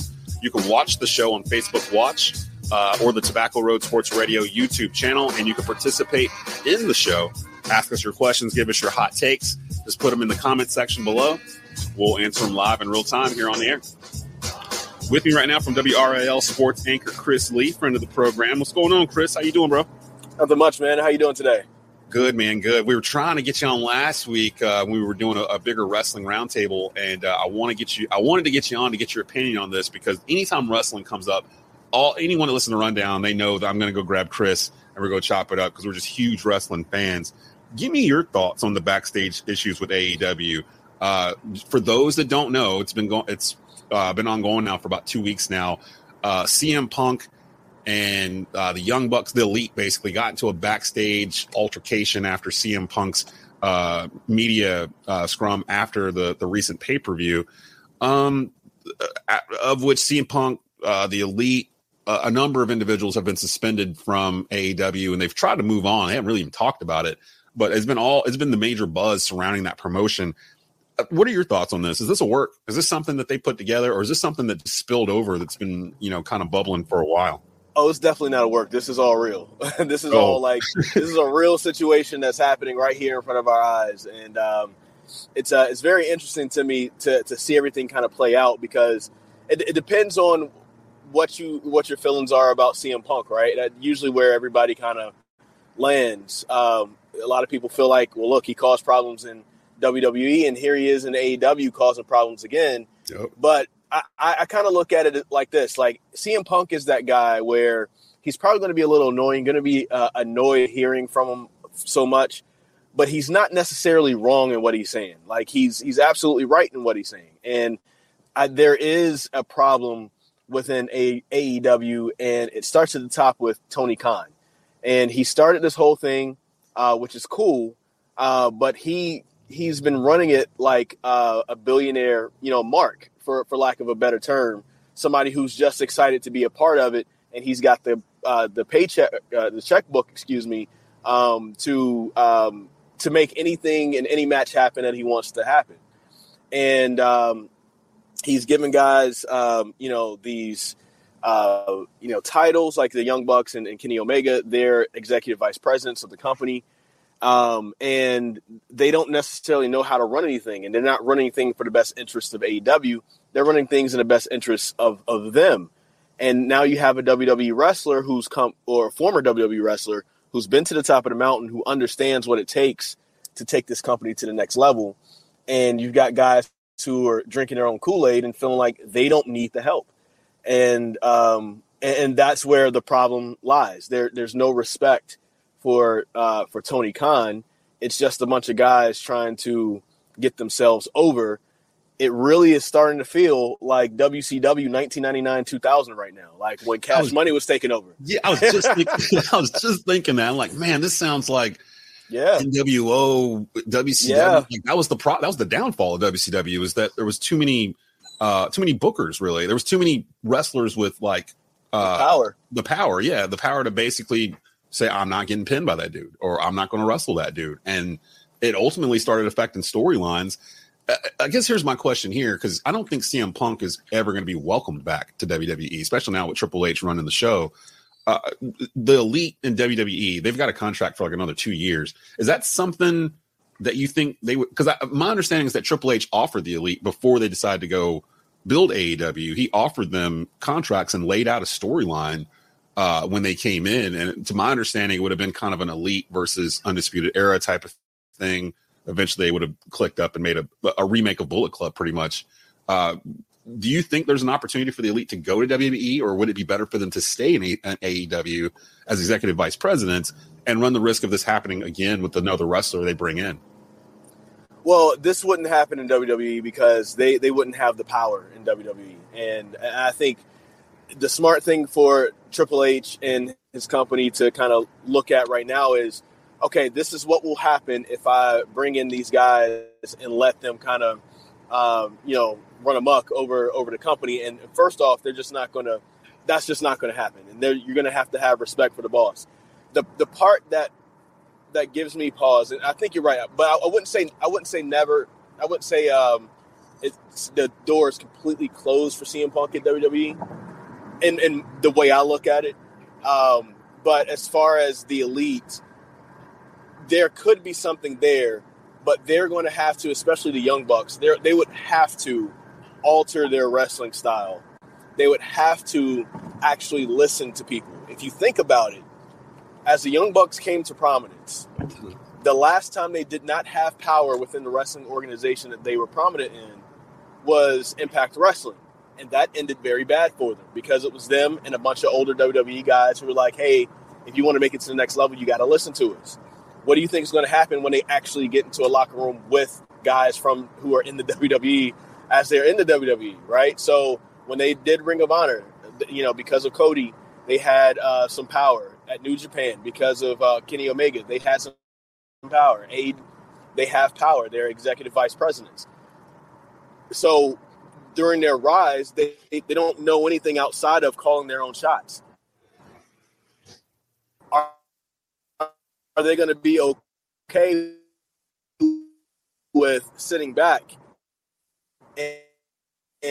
and seeing what the creative team has for them, and how are they going to deal with that? How are they going to handle that situation? And is that going to really jive with them? So I honestly think that they are more of a wild card with WWE than what CM Punk would be. Honestly, that's just kind of how I would see it. WRAL sports anchor Chris Lee joining us here on the rundown this morning. Over in WWE, Solo Sikoa joining the Bloodline over the past week, and then actually won the NXT North American title this week. Good or bad for business? And what's the magic number for you for a wrestling stable? Like, when is it too many? I think this is good for business. I think with this long form storytelling that you're doing with Roman Reigns, this whole thing is to support his title reign over the WWE. And it's already been 2 years, so you need fresh faces and fresh things to kind of happen. And I think the WWE has been very smart in how they've sprinkled people in here and there. So with Sami Zayn, he's kind of a part of the Bloodline, which I think is a very entertaining part of the story. But as far as the magic number, I think it really just depends on what works for the particular organization. I think right now having three cousins and an associate and this guy that thinks he's a part of everything, he's the down white kid or whatever, I think that's going to be good enough. That could probably last you another year until it's time for Roman to drop the belt. So I think that's good. I think the real issue is, and I hate to keep bragging on AEW, but the real issue is how many factions you have. Like, you don't need to have your entire organization be made up of factions. There's 12 factions over there. Yeah. It's so cluttered. But as far as Bloodline, I like where it's going. I like Solo Sikoa as an addition, and I can't wait to see what type of storytelling they're going to do with him. And it'll be interesting to see if he'll be the one. Like, when this whole thing goes down with Roman, somebody's going to have to be the bad guy out of it, right? So Is that going to be Solo Sikoa? We'll see. That's actually a really good point, and I like it too. I have been watching NXT 2.0. I just the bright colors and all that stuff was just throwing me off, and I do like that. It seems like they're going to go back to the black and gold that everyone loved when Triple H and Shawn Michaels were running it to begin with. But with Solo, I like it because if Roman's not going to be there full time, then to have another guy that can be that third, that's a legit title holder, you can main event off of them. It seems like they're throwing a lot of support around them in general. So to have him there, you'll still have the Usos and you'll have Solo. I imagine Paul Heyman's going to return here eventually. Then you got Sami. This whole situation going on with Sami Zayn and the Bloodline, where I feel like they're building towards Sami Zayn reuniting with Kevin Owens to challenge the Usos for the tag team titles. Like, I feel like that's where they're kind of trying to lead this train to. And then with Roman, of course, I think it's the worst kept secret in wrestling that they're trying to get to Rock versus Reigns at WrestleMania in Los Angeles next year. My question, though, is does he need the WWE title at WrestleMania next year? I got into a conversation with a couple of wrestling buddies earlier in the week, and they were trying to describe the best way to take the belts off of Roman. And I was like, well, you don't want to take the Universal title off of him because that's the one he's had the longest, and he's going on 2+ years with that one. The WWE title, he only has it because Bobby Lashley got hurt right before day one, and they gave it to Brock. and Brock was already going into WrestleMania to fight Roman, so it made it title for title. I don't think that was ever the original plan. So I thought back to, remember a couple of WrestleManias ago when Becky Lynch won in the main event against Ronda Rousey and Charlotte Flair. She was Becky 2 belts or whatnot. People kind of forget how they got one of those belts off of her. They did a triple threat with her, Bayley, Charlotte, and it was 2 falls. And the first fall was for one belt, and the other fall was for the other belt. And they had to do it in a certain order for it to make sense to keep Becky strong. So they had it where Becky won the first pin, and then Bayley pinned Charlotte for the second pin. So basically, Becky was clean. She kept the belt, and Bayley got the other one, and they got the chance to split the belts out. Should they do something similar to that with Roman, or do you feel like he needs to hold on to both of these belts and that it doesn't matter if they're split or not? Here's what you do. And I think if you just kind of look at the landscape, it's setting up perfectly for this. Have Cody Rhodes, when he comes back, just, let him take his time, come back at Royal Rumble, win the Royal Rumble, and then because he wins it, he has to decide which title he wants to go after. Maybe it's the WWE title, because that's the traditional title that's eluded his family for so long. Right. And so night one, it's Cody versus Roman for the first title. But then also you have The Rock that comes up and is like, hey, well, if nobody's going to challenge for the other belt, it's at Hollywood, it's my backyard, I'll challenge for the other belt for night 2. And Roman Reigns, you will have the first time that somebody will main event twice at WrestleMania, 2 nights in a row. And I think that is another way to kind of sell the pay-per-view, because it'll be something that has never been seen before. If the first night you can have Cody, something go awry, with the bloodline, whatever, and maybe The Rock has kind of put planted some seeds into Solo Sikoa or the Usos. Mm-hmm. And so you got Cody Rhodes who will win. Right afterwards, you have Austin Theory come right back out. And what a way to ruin the big moment for the Rhodes family. Is to lose it immediately. Wow. Yes. And now you have Cody as the babyface chasing Austin Theory, and that can separate them. They can go to SummerSlam. And then now you have Roman Reigns, who's now worried because he's lost one belt already, and now he's got his cousin, The Rock, on night 2. What's going to happen? And you have all that drama that's surrounding that. So I think that's a good way to kind of go about it if I were them. I like that, because the really all they've been doing, and I've noticed that Pat McAfee was doing this all the time. Whenever Roman shows up, he makes sure to mention he's the GOAT, greatest of all time. It's the LeBron Jordan kind of parallel, where they're pushing Roman Reigns to be the de facto GOAT of all time, when they know their audience is familiar with The Rock and Stone Cold and Hulk Hogan and all these other ones, but they're trying to position Roman as that. So it makes it where doing something that no one's done before like that, that would that adds more to Roman's resume. So that actually makes a lot of sense. And then you have Roman beat Rock clean, because any of these matches, most of these matches that he's had against these guys like Daniel Bryan or Edge or any of these people that he's defeated, most of them have been clean pins by Roman. He's rarely had Bloodline really interfere in it. Last WrestleMania, it was clean. So, well, kind of with Brock. So, real quick before I get you out of here, though, I got to pick your brain on our Panthers. I won't get into what happened last Sunday against the Browns. I want to look forward to tomorrow versus the Giants, 1 p.m. on Fox. How confident are you in head coach Matt Rule today, as we sit here on Saturday, September the 17th, one game into the season? How confident are you in his abilities to lead this team to a playoff berth this year?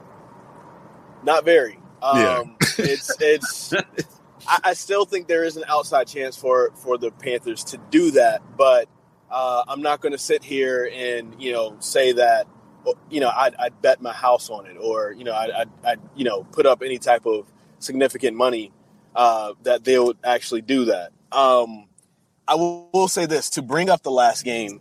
The thing that makes me feel not so bad, or like the season is just is a wash already, one game into the season, is the fact that under Matt Rule, I don't remember, and correct me if I'm wrong, I don't remember any other game where they were down by multiple scores where they came back to have the lead And honestly, if it weren't for two questionable calls from the officials at the end, the questionable roughing the passer, and then of course they explained why there should have been a penalty on Jacoby Brissett, but they just didn't throw the flag. No. It was really weird. That's the reason why the Browns won. Now, I can't ignore the first three quarters because, especially the first two quarters where it looked like, a high school offense with Baker Mayfield barely being able to hold on to the ball or cleanly throw the ball to a receiver. Yeah, so you can't ignore that. But I don't remember any other time under Matt Rule where the team has gotten that close to winning after being down by multiple scores. That's so true. That is the one thing that is like a little bit of a silver lining. I don't know if that's because of Matt Rule and the coaching. I don't know if that's because of Phil Snow. I don't know if that's because of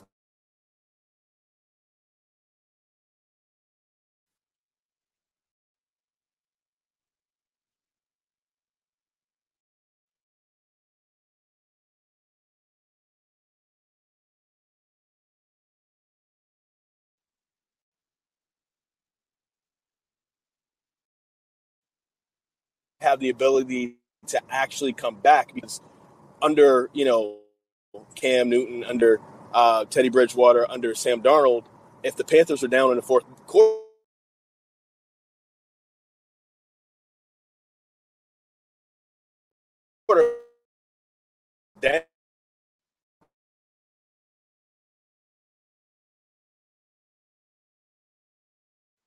so confident that they can do that against the Bucs or the Saints. But, I would say that the Giants are definitely a lot better of a team than what they were last year. And we know how they beat us last year. But this is still one of those games where if you're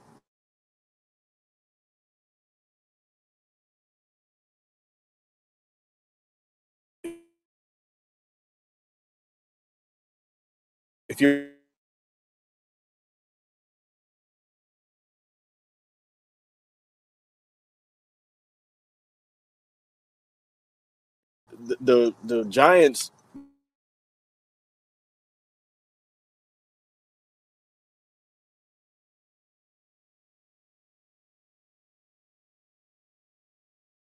game